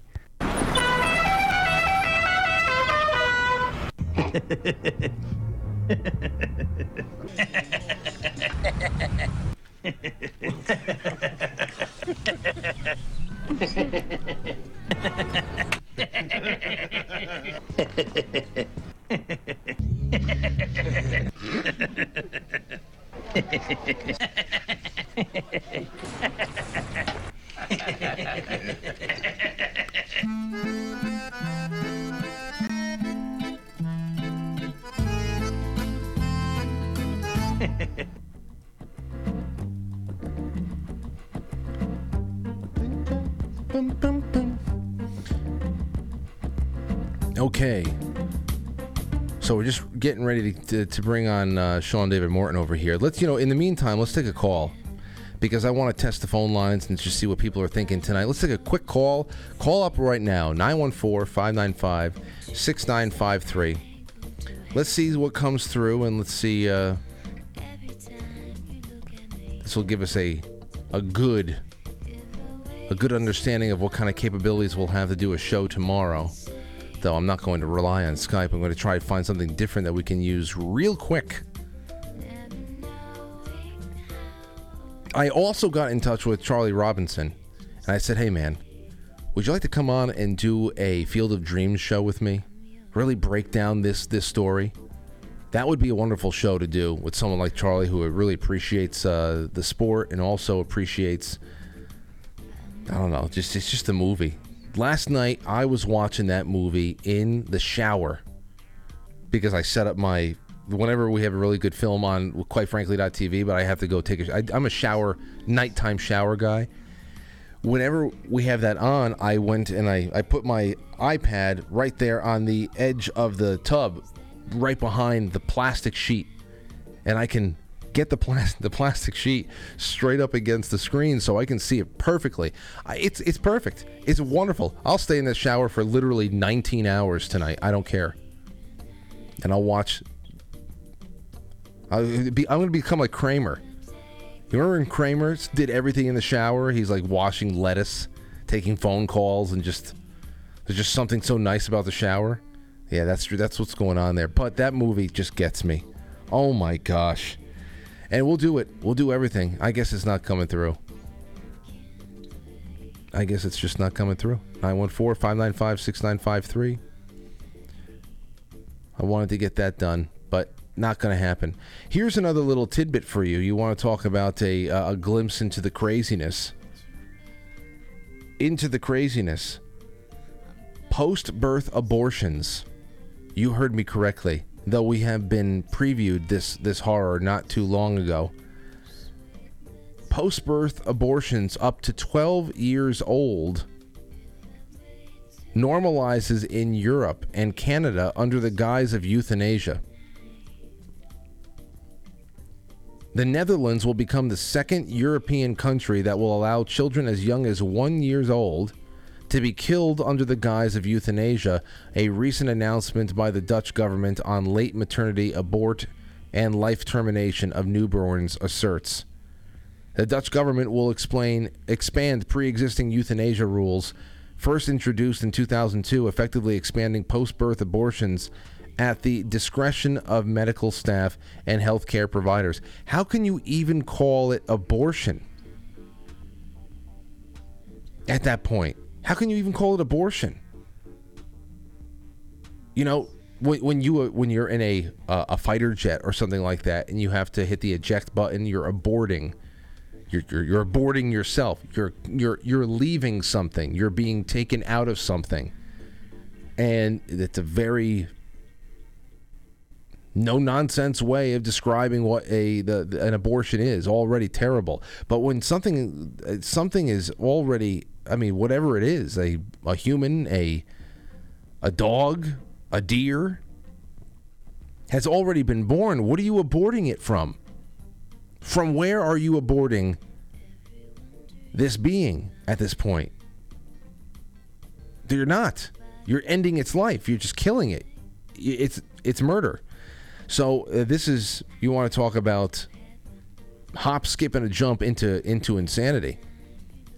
There's that. Well, I'm going to keep the lines open right now because now it's 8:20, and I am more so just going to assume that we are not having a visitor. So, anyway, 914-595-6953. Would love to hear from you. And if not, we're going to cut this off a little bit early. I can also go to our super chats. We've got to keep it all moving. Keep it all moving. Larkstar says, Frank, wow, that was inspirational. I love the blog and the shorts on Twitter. You bust your ass for us, Frank. It gets us through with provocative words from you. Well, I didn't want it to be provocative. I guess I do. You just want to provoke something out of people. Emotion is a good thing. Responsible action is a good thing, especially if the emotion is positive and you can put it to good use. That's really what you want to be doing there. And I'm glad you liked it, Lark. John Carroll, he's been an incredible asset to our whole operation and a good friend of mine. And I really hope that we can get to a point of, this is why I say, sponsor the show. I don't really promote myself as much as I should. People tell me I should get over that, and I do when I can. I usually just throw myself into I throw myself into the subject matter every night, and when I come out the other end, I've forgotten to mention it. But become a sponsor of the show if you can. And there's specialty. There's a lot of specialty tiers for sponsorship on Subscribestar. That's all linked on quitefrankly.tv on the Sponsor Us tab or in the description below the episode. There is a lot of Polaroid options. That's where we take Polaroids at home, and we send you a Polaroid every month. There is several Pen Pal tiers there. There's the typewriter tier. There's the handwritten tier, though I think I need to start converting that handwritten tier all into type because the time is getting strained, and it's so much better for me to get the typewriter out and sign it. I like tracing my hand onto everybody's letters and stuff like that and have fun. But there's a lot there. Become a sponsor, because what we're doing is we're expanding margins so that we can do more with the network, that I can actually invest more into people who are writing for me, and we can just I would love every night to be in some way based on a piece like we just created for tonight, The Fourth Turning. Obviously, we did not coin that phrase, but I think our presentation of it was very, quite frankly, and I just want to keep that going forever. So please become a sponsor, especially if you love this show on a nightly basis. That would be wonderful. KT Sky D says, oh my gosh, my sister and I watched that movie once when we were little kids. We were both scared for life, or scarred for life, by that smiling limo driver. We never knew the name of it, and I've tried to find it so many times. I'm going to text her the name of it right now. I'm glad I could have... I'm glad I can bring everybody back into the fold of that damn movie. KT Sky D says, also, the Franciscans can go ahead and get wrecked. Franklies are the real deal QF fans. Oh, I'm sure, but you have... I don't think you understand what a radical sect means. And Matt will command some people who want to go off the beaten path, and that's just what will happen. Okay, let's just give it a try. We have a visitor over here, guy I'm really happy to see. What is going on? Sean David Morton, do you hear me? Oh, he can't hear me yet. Sean, you hear me? I can hear you. I'm sorry. I'm so sorry. I'm late. Oh, okay. Well, hold on a second. Let me turn down this music for a second. And you've got a whole bunch of stuff bouncing in front of your face. It almost looks like your face has been green screened. You look like an alien. Why is that? Okay, hold on. What's going on here? And if you can jack that mic up as high as you can, that would be wonderful. Bye. Did I just stop the video, or is this a video thing? The video stopped. Okay. Oh, but yeah, I can see your face. No, you can keep it going. But hold on, we'll show everybody what's going on. Okay, we can see your face now. Now it's in front of the text. That's great. First of all, Sean David Morton, let me I want to just welcome you back. And I can't tell you how good it is to see you. Last time you were on, you were in bad shape. Yeah, there's no putting it any other way. You're in bad shape, and it's been months and months, and you've been going through a lot of treatments. And what's your situation right now? You feeling better? Ish. It's it's been a long road. In January of 2020, just very briefly, I was diagnosed with stage 4 terminal squamous cell cancer, and I thought, okay, so what went down was, just very briefly, is that I used I had this huge tumor hanging out of my neck. Literally had a 16-centimeter tumor hanging out of my neck. And I used a kind of a hillbilly remedy on that. We call it black salve. And it's called Amazonia black salve. It's usually used just for skin tags, warts, moles, things like that. And I slathered this across this tumor. And just literally put a belt between my teeth, took a bunch of painkillers, and this thing just started squirting blood all over the place. And Jesus. It was like having green slime attached to your neck. And that's how I got rid of it on the outside. The problem was it was still on the inside, and I was using all these alternative therapies, and every alternative therapy that you could think of I was on. I was using Swiss mistletoe. I was using everything. But unfortunately, this is not what we call a pancreatic-based cancer. It was a viral cancer. And a person that I knew that had it, that I don't want to drop names, but we've known each other like 40 years, was Val Kilmer, and he had the same thing. And he's a Christian Scientist, and he said, "Look, man, don't mess around with this. I did all the voodoo and all the hoobajoo and all the stuff on it. This is something that these jackasses can actually cure." So I took his advice, and he said, "Just do what they say."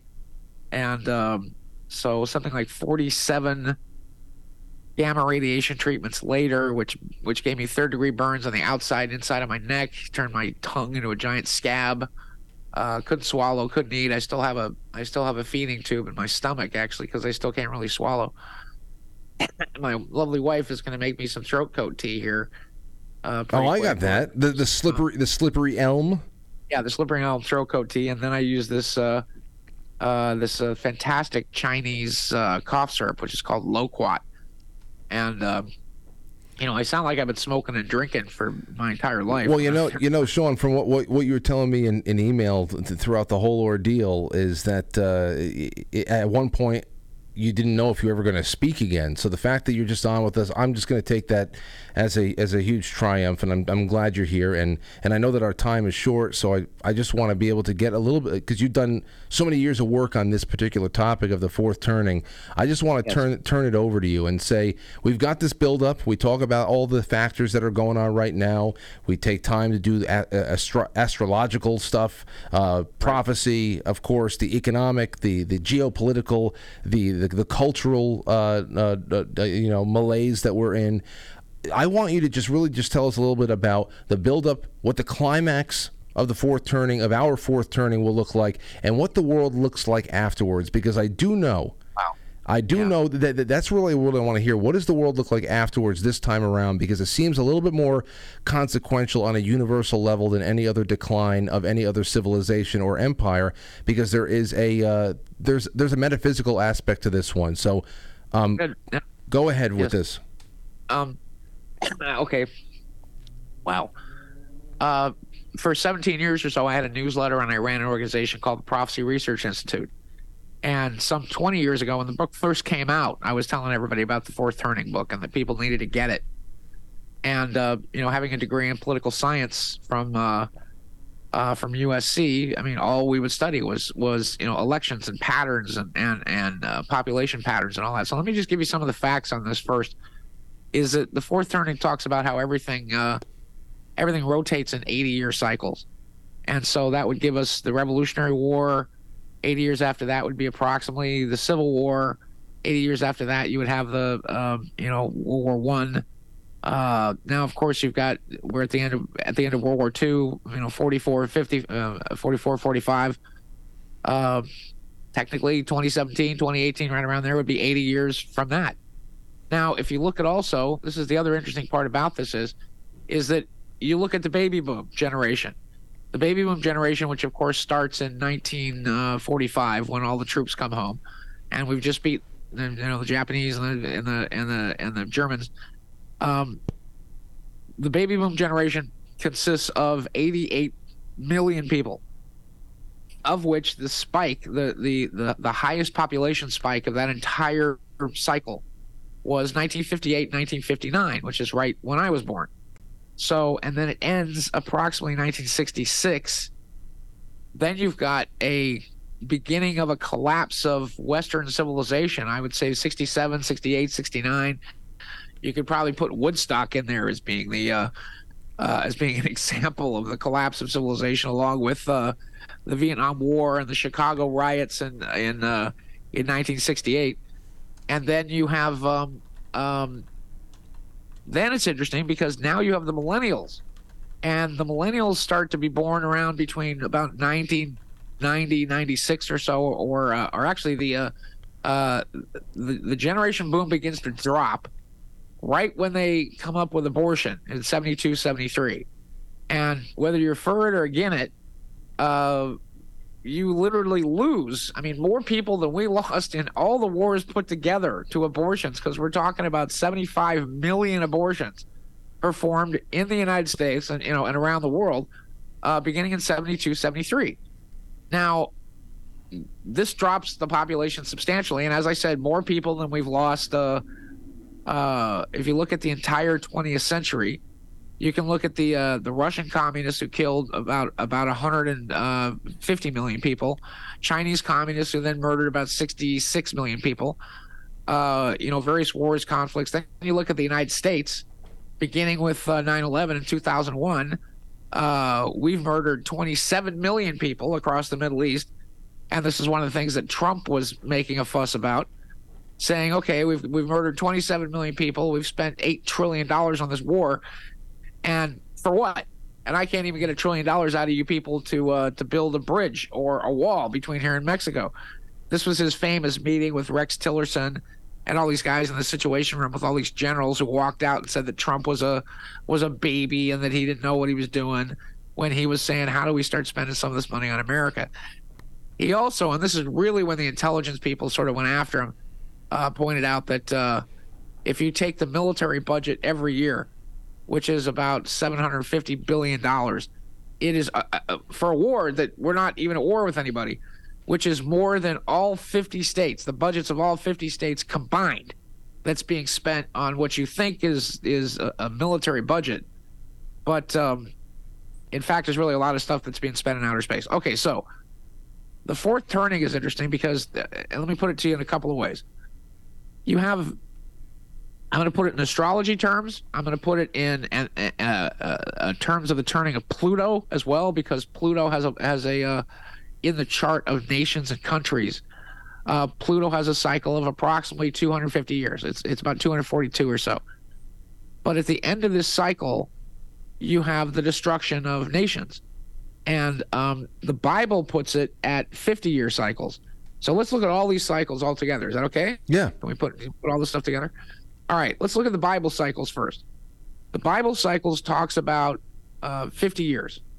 That you have certain things that you have to do. For example, you've got to, not work, not light fires, not cook food from sundown Friday to sundown Saturday.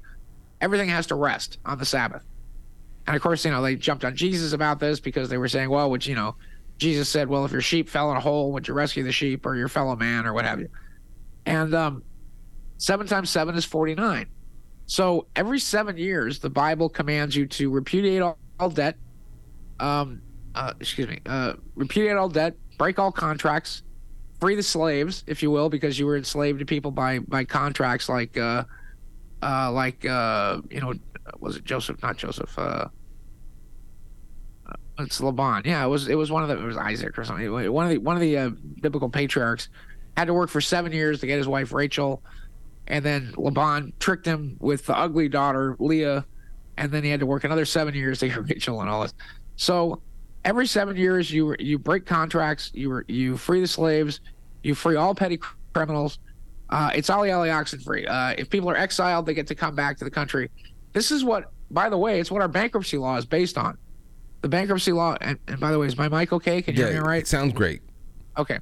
So bankruptcy laws and codes in the United States, and the fantastic thing about the U.S. Constitution is that for the first time in literally 5,000 years, we had a codified system of law that tried to take a lot of the biblical laws and codes and actually put them into a working framework. So 7 times 7 is 49. Now this is very unique. In the 49th and 50th year, also you have to let the land lie fallow. So in other words, you don't grow crops for a year. And you're always, in the 6th year, you don't grow the crops, and in the 7th year, you're always guaranteed a bumper crop to feed everybody. So in the 49th and 50th year, you free the slaves, you free the petty criminals, you let everybody come back to the country, but this was a big deal. You gave the land back to the people that originally owned it. So, for example, Frank, if you had a farm, and something happened to your farm, or your father died or whatever, and I came along and took your ancestral land, I can only use your land for a period of 50 years or less, and then I'd have to give it back to you or your eldest son. Sometimes it was passed to daughters, but usually it always had to go to the sons because the sons had to provide swords and spears to defend the land. So what this did is that it broke a banking cycle. I know it sounds kind of weird, but we still are under the oppression today of the Babylonian banking system. And the Babylonian banking system was interest banking, which was outlawed by the Old Testament, outlawed by the Quran, outlawed by the original Catholics, but the Jews found a way around it. In their Talmud, they started saying, and by the way, the Muslims started saying this as well, that anybody that wasn't Jewish, in other words, anybody that was what they called an azur or a stranger, that they weren't really human, and so you could charge them interest. You couldn't do it to a brother. You couldn't do it to a member of the faith, just like in Islam, but you could do it to somebody that wasn't a Jew. So that's one of the reasons why the Jews were able to go from place to place with their money box, their money chest full of jewels, gold, and what have you, and they could own money at interest. Well, after 50 years, you have the if I have a piece of land and you borrow against it and you have a certain rate of interest, the interest eventually, which is just made up, by the way, all the stuff about banks collapsing and, high interest rates and whatever else, that's just stuff you make up out of thin air. So after 50 years, the interest is of a higher value than the thing that you eventually borrowed money after. So the Bible wiped all that out. So the reason this is interesting now is because in 2025, we hit 50 years, or we hit 250 years. The Bible calls it a cycle of discipline, where you have 4 cycles of 50. And at the end of that 50 years, or those 4 cycles, 50 is 200, you then go into what's called the 5th cycle of discipline, which is a 50-year period in which your nation is destroyed and your people are enslaved and they're dragged off to foreign countries and your women are raped and the men are enslaved and whatever else. And that's what we're coming up on. So that's the biblical cycle that's ending in 2025. Now, if you look at the fourth turning of it, and you have another cycle of, let me go into one more thing. So in astrology, I could look at your astrological chart, for example. I can just look at the day you're born. Okay, what day were you born? I'll just do something easy for you. What day were you born? April 2nd. Okay, so happy birthday. So I just had a birthday. Thank you. So if I look at your birthday, you look at what's called the progressed sun. So I can tell you that at 18, right? Because I'm looking at the progressed sun, which is 30 days, and for each day of your chart, and you put it into a year, I can tell you that something pretty traumatic happened to you at 18. You may have lost a parent. You may have some tragedy may have happened, but something major about you shifted, because for those 18 years, you were under Aries. So you're very active, very dynamic, very aggressive, very sports-like, very warlike. Now it's interesting because now you're going from 18 to 28, 38, 48, which means now you're under the progressed sun of Taurus, which is communication, which is radio, which is the throat, which is exactly what you're doing now. And I can guarantee you that at 28, 38, 48, there's going to be another shift for you where you're going to go into something else. You're going to go into, because now you're traveling into Gemini, which means you're probably going to go into news or get a TV job or something like that at 48 years old. So this is how the progression of the equinoxes happens. Now, the same thing happens for countries. Now, this is pretty amazing. If you look at the progressed chart of the United States in 1944 moves into 30 years of Capricorn. So that's 44, 54, 64, 74. And if you look at what the United States did in that period of time, we set up the world. We set up banks. We set up, the Ford Motor Company. You had Detroit. You had heavy industry. You had cars. You had Disneyland right in the middle of that, which kind of solidified. It was the golden age of America, because we're all about brick and mortar. We're all about building industry. But at the same time, we also set up, it was called the Bretton Woods Agreement, where we actually set up the entire world in an economy that was based on the U.S. dollar. And that's one of the things that the Russians and the Chinese and the BRICS guys and this idiot, this scumbag Biden is now just letting go. And because now the world is not going to be specifically petrodollars, and now that the world is not going to be trading oil in dollars, you can forget about the lifestyle that we've had. You can forget about us borrowing money like crazy. Now is the time you need to start getting gold and silver. Now is the time that gold is gonna go through the roof with the hyperinflation of dollars. So Sean, so to just to jump in and to make sure we can make the best of the, because we'll go past the 8:45 because you got in a little bit late, but I want to make the best of this. So you're talking about these 50-year biblical cycles. There's 5 of those, right, and we're coming up on the end of the 5th one. And it sounded like it was nothing but calamitous at the end of that. And then there's 30-year cycles now, and of course, and it's interesting. Let me continue that. So the 30-year cycle would have ended in 1974, which is now we move into 30 years of Aquarius, and almost to the day, Frank, was when the personal computer was invented, when Apple and IBM, well, actually Bill Gates and Steve Jobs went to Xerox in Manhattan Beach and stole the personal computer. So from 74, 84, 94, 2004 was when all the personal computer stuff happened. This is when everything started going from bricks and mortar to the remote transmission of energy through the air. Now what we're in is we're in from 74, 84, 94, 2004. So from 2004, for the next 30 years, we're in Pisces, which is going to be the crucifixion, the sacrifice of America to, you could say, higher, greater spiritual values. And by the way, that would then last until approximately the year 2034. Now, let's take this to the next level. And here's the spiritual aspect of this. Hold on, I need to take a quick drink here. You got it. So when you talking about, okay, I'm trying to pile up all these cycles on top of each other. Obviously, it seems like this is not going to be a soft landing. It's going to be a little bit of a hard landing. But I definitely want to know how long the tribulations will last, and what does the world look afterwards? What does the world look like afterwards? Okay, I gave you I sent you something. I'm not sure you had a chance to read it or not. It was something called the Vajra Chronicles. Did you have a chance to take a look at it? No, I haven't. Because I sent you a PDF of it that I wanted you to look at. But this is in 1994, where I predicted. I'll put it up somewhere. You can probably download it for free, or I'll put it up on the Strange Universe Radio website. If people want to download it, I'll put up a PDF up there. And if people want to come take a look and buy my books or something, we'll send them a free copy of it. But in 94, I did you could call it remote viewing or Tibetan time transference or whatever, but I did a little trip to 100 years in the future, and to see what everything was like in the year 2196, as an example. So, and let me go into this from the point of view of, let me give you one more cycle here. It's very interesting that you have the Great Pyramid of Giza, which is a mathematical prophecy in stone. And what it describes is 3 paths for humanity.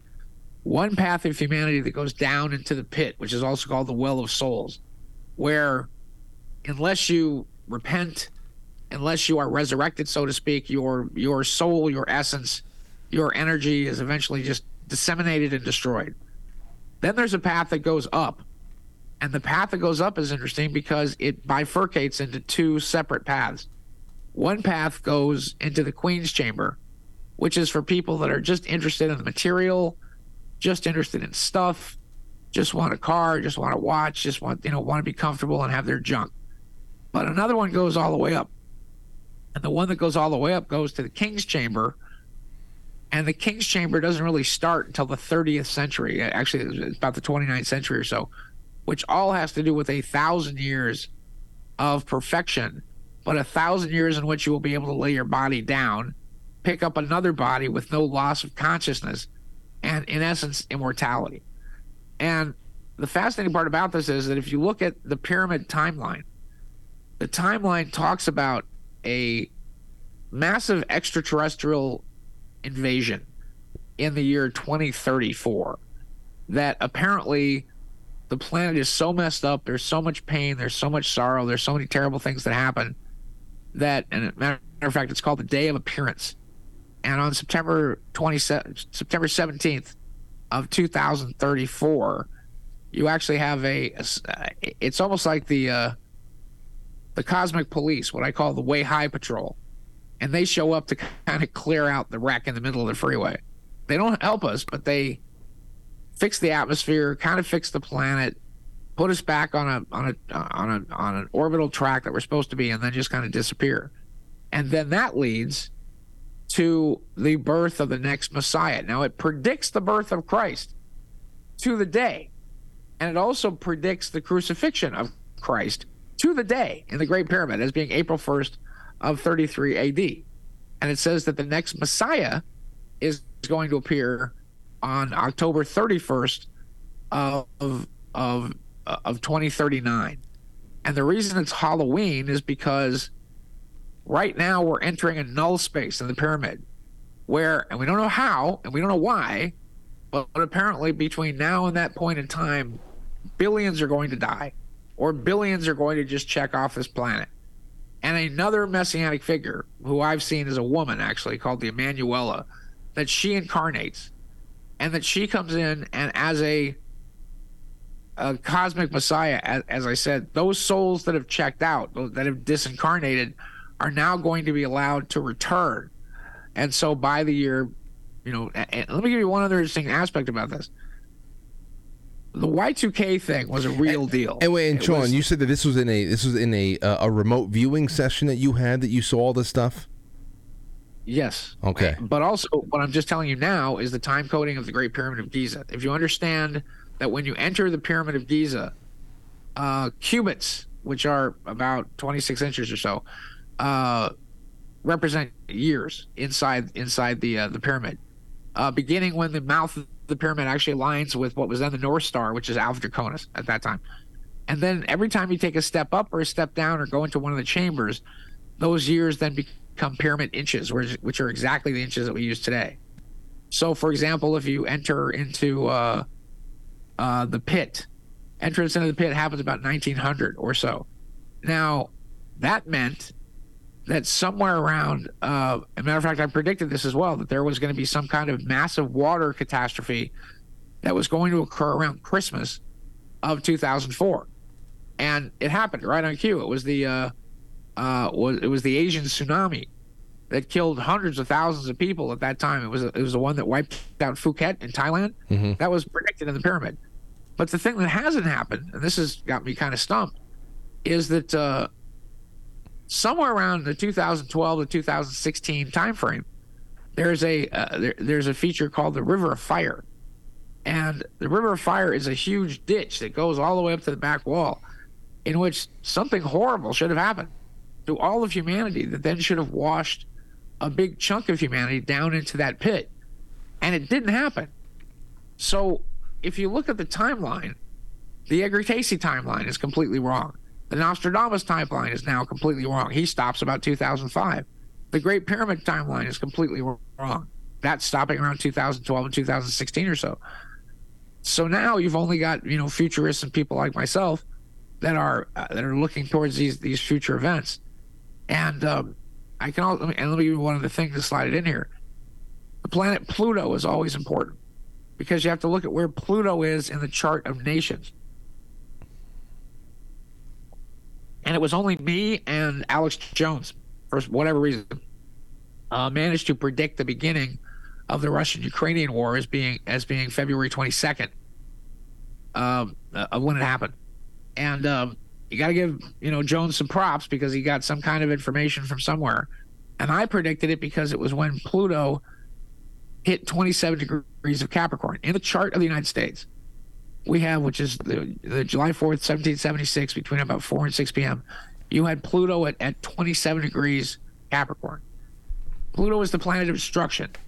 It's the planet of sex, death, destruction. So it destroys anything it comes in contact with. And Capricorn is banking, is economics, is property, are all those things. So you just have to imagine that Pluto has his scythe underneath, because it's also governments, it's constitutions, it's governments, it's anything that's the established order. And so now Pluto is messing that up.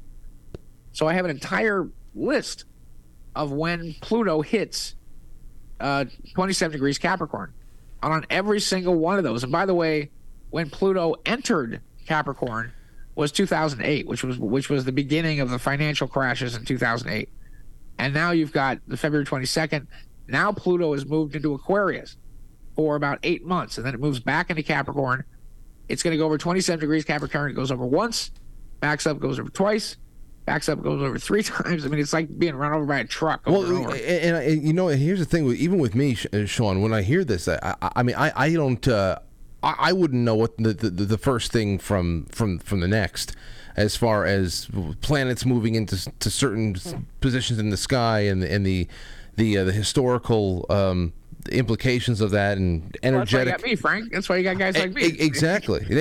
So that's why I say. So what I'm trying to do is I'm trying to take the main pieces here of the cyclical analysis that you're giving us, and try to see where we are on this 80-year trajectory with the fourth turning, with all these, and then of course the biblical trajectory, and then just see for the next 10 years, which I would have to I would have to assume is where a lot of the moving and the shaking is going to go. Now you just said in 11 years from now, there's going to be a cosmic highway department that shows up to clean up the highways over here.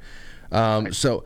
That seems pretty big. That seems like a pretty big decade ahead of us. Not only that we have to deal with all of the earthly matters, but we're going to have some visitors in the next 11 years. You say?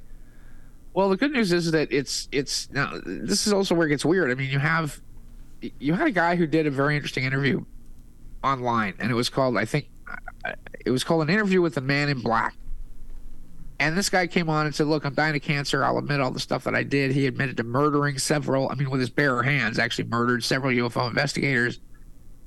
And he did this interview this guy with a mustache, glasses, and he did this interview back in 2008.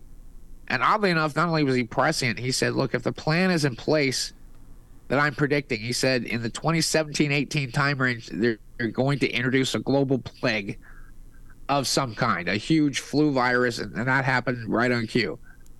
Then it was weird because not only him, but a woman who's online, whose name I forget. I had all this written down, and then I thought I thought we were going on tonight at 8:30, so a little unprepared. But it was a blonde woman who was Werner von Braun's personal assistant, and she said the exact same thing. Carol Rosen, you're talking about? Yes, exactly. She said the same thing the Man in Black guy did, that said by 2024, 2025, that in order to establish their version of world government that they will fake, she says, using Project Bluebeam technology, which is a solid light holographic technology that many people believed was used to create the Phoenix lights over Phoenix in 1997. Now, that's not true, by the way. It did some of it because I'm the person that investigated the Phoenix lights for hard copy, and we were the first people to put it on national network television. But that they would use this to fake an extraterrestrial invasion, and that if that was to occur, which is why they're supposedly releasing all this information on the Tic Tacs, and they don't call them UFOs anymore, they call them UAPs and all that nonsense. So, but here's the deal about 2024, 2025. When Pluto moves into Aquarius, which it will for 18 years or so, and the last time Pluto was moving through Capricorn was 1774 at the beginning of the Boston Tea Party, for an 18-year period through there, which once again established the banks and broke our relationship with Britain and whatever else. But now Pluto's going to move into Aquarius, which means now artificial intelligence is what we're going to have to worry about. And in the Vajra Chronicles, and this was back in 94, mind you, not only did the Vajra Chronicles predict 2001 there would be an attack on New York, would be the beginning of the wars in the Middle East. You would have all these people die, but that there would be a massive population revolt against artificial intelligence because of what it was going to do, and that you actually had like terrorists or guerrillas that were going to be blowing up these AI centers. And I believe it's called the Butlerian Jihad, which I think is a term out of I think Frank Herbert uses it in the Dune books, the Butlerian Jihad, which is to get rid of all these, all this AI stuff. But the biggest thing about the United States will be not only will there be a civil war, but how the civil war will look is it'll be counties and sections of states that are going to be seceding. They're going to literally vote to get out from underneath. As a matter of fact, we have a county, we have San Bernardino County here in California because Gavin Newsom is insane, and they want to now basically withdraw and have their own thing. You've got that's how I would say was always the way I saw something like that happening. Whenever people bring up this whole idea of some kind of a civil conflict that may arise in the future, those who don't think too deeply into it will just draw up any kind of imagery that they can drag out of the 1860s, where there is a clear battle line that's drawn along the Mason-Dixon, but this is not going to be that. It would be local disturbances, secessions, and a lot of things like that, regional conflicts, if anything. So now listen, we're going to do a little bit of overtime here because we're about to roll over 9 o'clock, which is usually the end of the show, Sean. So for the next 5 minutes, any way that you want to be able to just, I know that these large, cumbersome concepts are very hard to just talk about in a little way, but in a crash course sense, again, we're making our way toward what that world looks like after we hit this turning point. So go ahead and take it away. Well, let me give you I'll give you the big picture then. I mean, again, I took it upon myself in 1994 to, I guess you could say, take a trip to 100 years in the future and then look back and then read the headlines. And as I said, we'll post it, and you guys can download it for free if you like. As I said, please buy my books. Take a look. We've got the Real Diamond Diaries and the Sands of Time books and all that stuff. So so buy the books, please. It's how we support ourselves. And they're up on Amazon as well. Sands of Time, the whole series is there, and there'll be 8 books in the series. The big news is that, as I said, Earth, from a metaphysical standpoint, is about to become a sacred world. And so, as a sacred world, that means that only certain people will be allowed to incarnate on this planet who have a spiritual agenda, who are people that want to go after things of the spirit. Now, what I see is the birth of a central messianic figure who either comes to power or is born sometime on October 31st of 2039. And why that date is significant is that it is the return of the spirits of the dead back to life. That's why Halloween has been, kept around. So you're not talking about the Christian second coming here. You're talking about something completely different. Correct. I'm talking about an incarnation. I'm talking about something that could actually happen, where you actually have a theological world leader that people recognize, not the beam of light. An antichrist. Possible, but remember, there's 2 comings of Christ. That the first one is if the world is in complete and utter chaos. Yes, you have the beam of light with the Son of Man on the great white horse with the saucers and whirlwinds at his heels and faithful and true written on his thigh. But you have another one, and the other one is that if all of these warlike things kind of peter out, you actually have somebody who incarnates again and comes along and kind of takes over something. And you just remember too, every religion has something or someone coming from the sky and putting them in charge, whether it's Islam, whether it's the Jews, whether it's the Christians, whether it's the Mormons. It's all about that. So you're going to see the United States break up. You're going to see it probably because they'll rig the election again in 2024. You quite possibly, if remember, George Soros is backing Ron DeSantis. If Ron DeSantis gets the nomination, Trump will run on an independent ticket. If that happens, he splits the vote of the Republicans, and they can grease in anybody they want. They can cheat again because they haven't fixed the election system, and put in either Joe Biden or Gavin Newsom or Kamala or whomever. Joe Biden's going to die in office. That's I've said that before. So he's not going to finish his term. But in the long run, the United States is going to join with Canada and Mexico, and it's going to be a 13 nation state confederation. That's going to be known as the North American Union. That's coming back.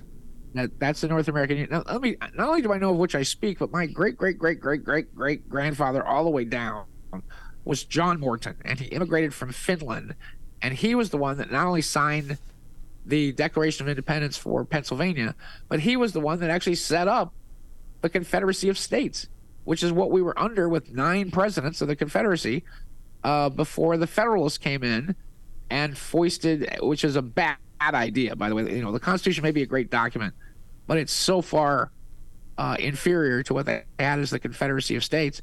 And then when they realized they'd been ripped off by all this federal power, and Washington went in and put down the Whiskey Rebellion and whatever else, they went back to my great-great-great-grandfather's Confederacy of States and had their own government and had everything else. And Robert E. Lee had no right to surrender, by the way, because Jefferson Davis was the president, but that's a whole other thing.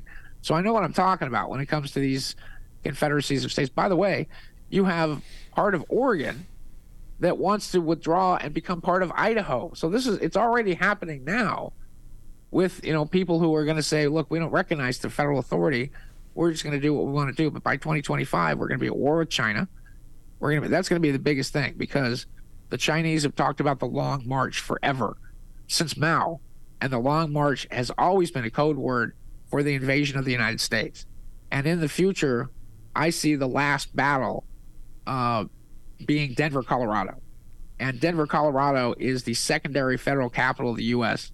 So if somebody was to blow up Washington, D.C., the continuity of government would take 250,000 troops, and within 48 hours, they would all confederate or they'd all conglomerate in Denver. And it's interesting because the very name Denver in Hebrew, Den means to judge, Ver means plateau. So Denver actually means plateau of judgment, which is what Revelation talks about. And if the United States is the second Holy Land that's been prepared in the wilderness, which is what our forefathers thought it was, which is a perfect description because the book of Joel, it talks about the second Holy Land being a land between two shining seas, a great river to the south, and its northern border being the top of the world. That is the United States of America. And if that's true, then that means all the apocalypse and Revelation stuff doesn't happen in the Middle East, and it's not the Mount of Olives. It's here, and it's in the United States, and it's in Denver. And we fight off a massive invasion of the Red Chinese. And 100 years from now, a lot of China is a smoking radioactive hole in the ground. Now, whether or not that happens or the timeline is completely shifted, as I said, the Edgar Casey timeline is wrong. Nostradamus is wrong. Gordon Michael Scallion is wrong. I've been the only one that's left standing that's had a series of predictions that are correct, because I've corrected my predictions because I've seen the timeline shifting and changing, and we are on a completely different timeline now. And the fourth turning is all about this new generation of almost 100 million people that, as the 88 million from the baby boom are checking out towards the exits, that this new generation of people is going to have to start waking up to the truth and have to start tuning into programs like yours and have to use you, people like you, as leaders of this movement. Because 10% of the people think that Trump is a Russian stooge. The other 10% of the people say that's not true and the election was stolen. So, but that's how successful the war party and the intelligence agencies have been in completely propagandizing and brainwashing so many of the American people. And in the end, the last thing I have to say is it comes down to Abraham Lincoln, where you can fool some of the people all the time and all the people some of the time, but you can't fool all the people all the time. So that's where it's going to go. And that's how things are going to break up politically, socially, economically. It's going to be a panic, and it's going to be all about God, guns, gold, groceries.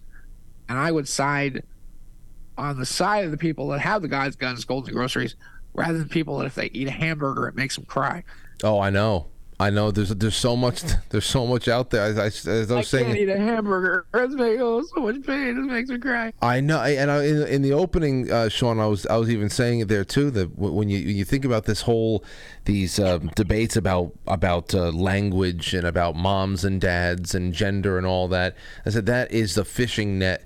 It is really just a fishing net. It keeps everybody in one place, so we're easier to snag. I think that your breakdown there, your 30,000-foot view was this episode. If we can just itemize all the things you just said right now, I think in about 75 years we will be able to do a very, very good comparison of what the hell shook out. Of course, barring a timeline shift, what shook out and what didn't. I mean, names, places. It's been very, very specific.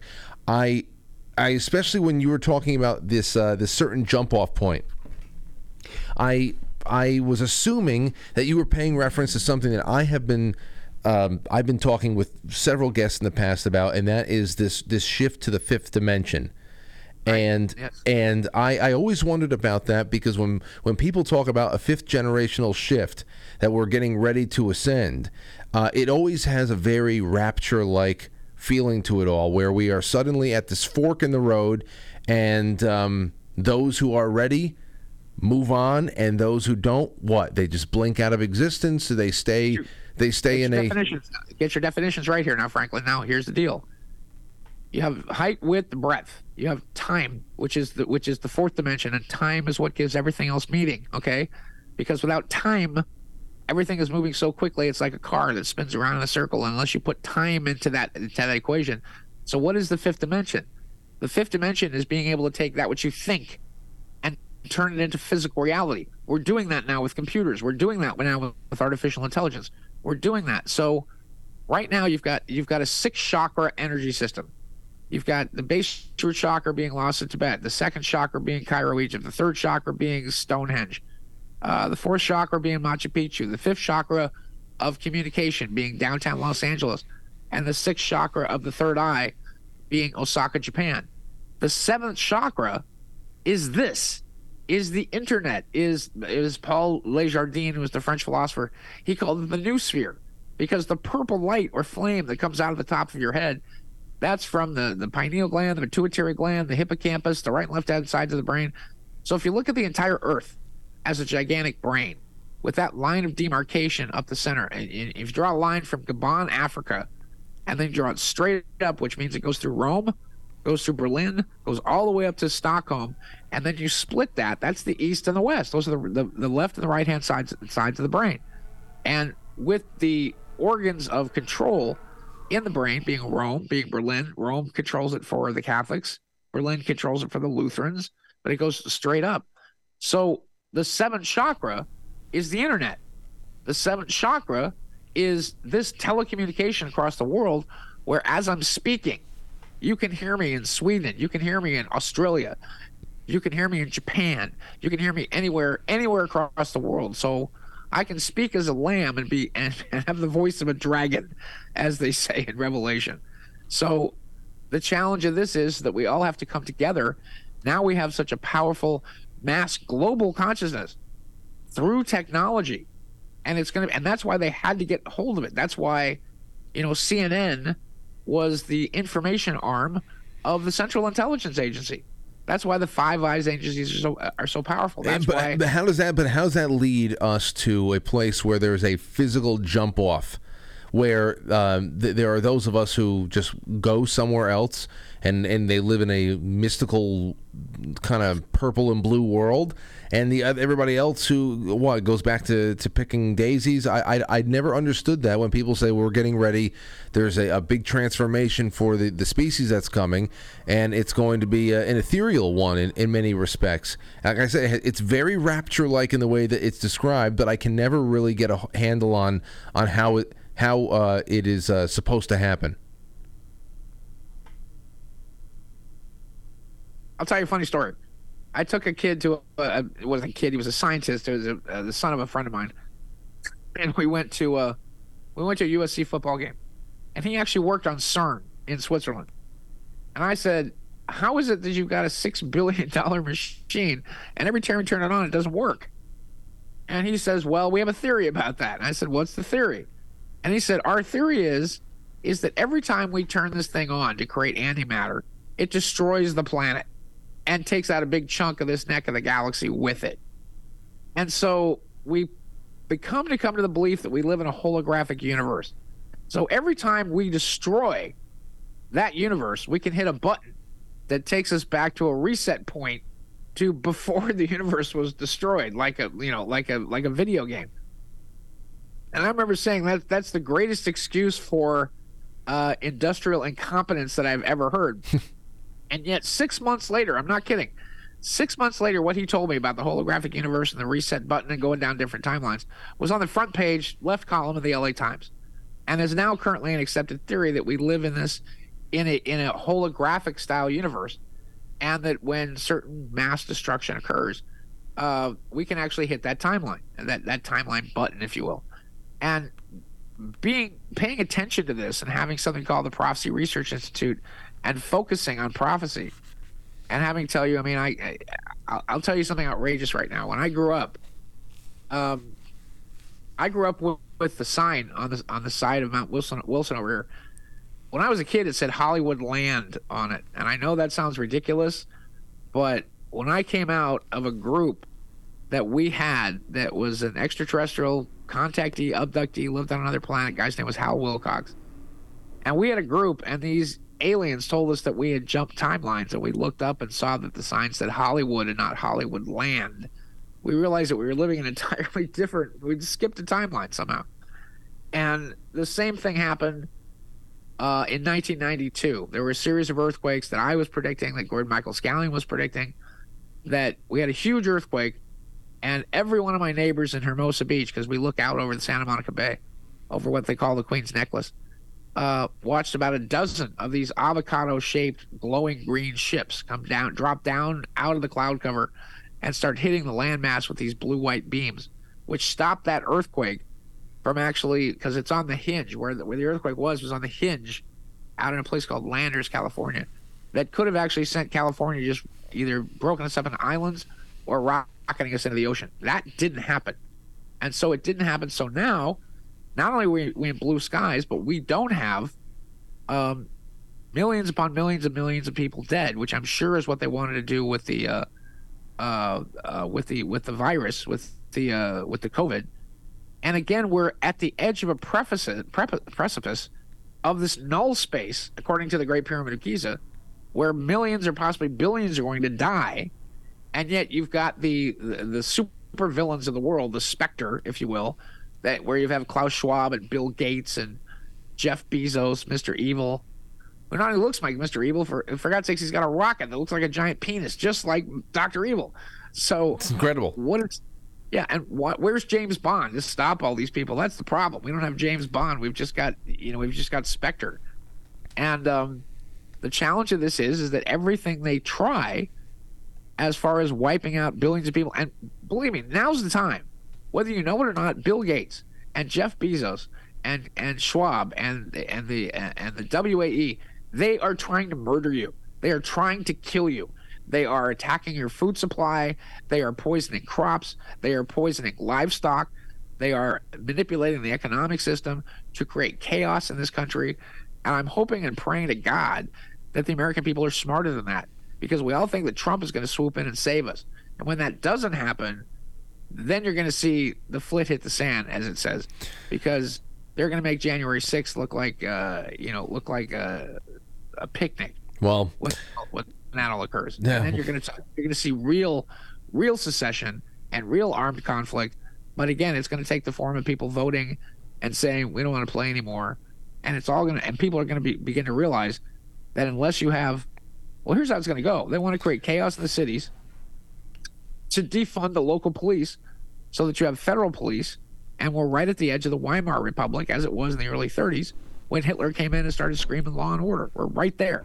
And that's what's going to happen next, when it's going to take a wheelbarrow full of dollars to be able to buy yourself a loaf of bread.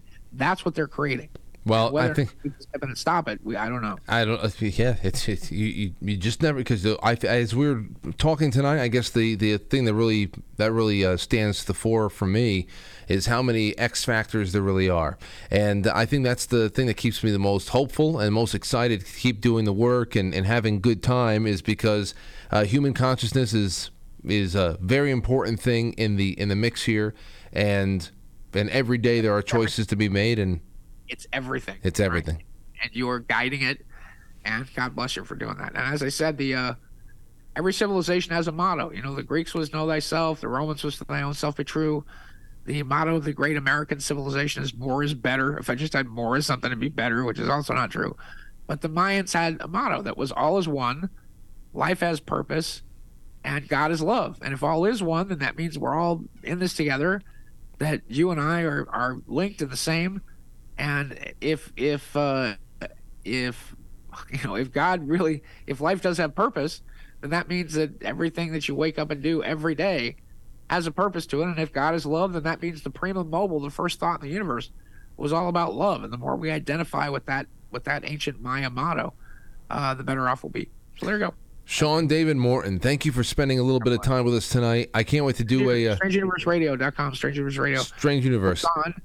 You'll get the Vajra Chronicles, which is a double newsletter for free. You'll be able to read that whole view of the future, and then you'll be able to get to see Sands of Time 1, 2, and 3, Sands of Time Time Runner 1 and 2, the Vril Diamond Diaries, which I can't even keep on the shelves. It's so popular, about the 5 psychic women that. What's the best URL that people can go to peruse all of your work? Do you have a central website? Strange Universe Radio, StrangeUniverseRadio.com. All the books are up on Amazon now, so they will blow your mind. They've been rated 5-star. Everybody loves them, and it's a massive download of information. You'll never see anything like these books, where they're fabulously well written. They're great adventure books, and they deal with the true world of super technology and black ops that really exists. And I'm hoping, if the truth ever gets told, these books will be taught as history texts, I think, at some point in the future. I Thanks a can't. lot for- No doubt about it, Sean. It's great to have you on, and I can't wait to start actually sitting down and reading the Sands of Time books and StrangeUniverseRadio.com. I hope people go check it out, and you'll be back soon. I want to do just a little something with you tonight because it had been so long. I'm glad you were up for it, and we'll do more of this in the future. Thanks for everything, Sean David Morton. Peace. Peace. All right, ladies and gentlemen, let me make sure that I have everything right. I think I'm all good over there. I think I'm good. I just released the scratching. That's it. We did a little bit of overtime. It's 9:18. I'll see you tomorrow night, 7 o'clock, over on QuiteFrankly.tv. We're starting off with our Monday Mystery Movie Monday. It's a mystery to me. I don't know what the hell the movie's going to be, but I will see you in that chat room before long, ladies and gentlemen. Go and make yourself at home on QuiteFrankly.tv, and I will see you tomorrow night. Good evening. I'll catch you on the flip side.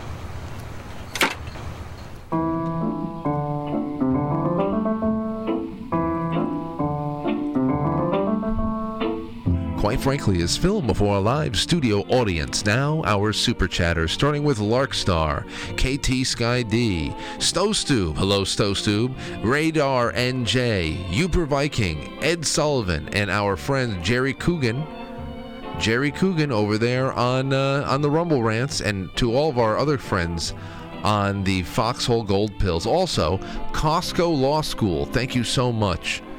Thank you so much. I will get Jay Dyer on to email me your Jay Dyer request, Costco, and I will talk to you after the show. Thank you, everybody. Good night.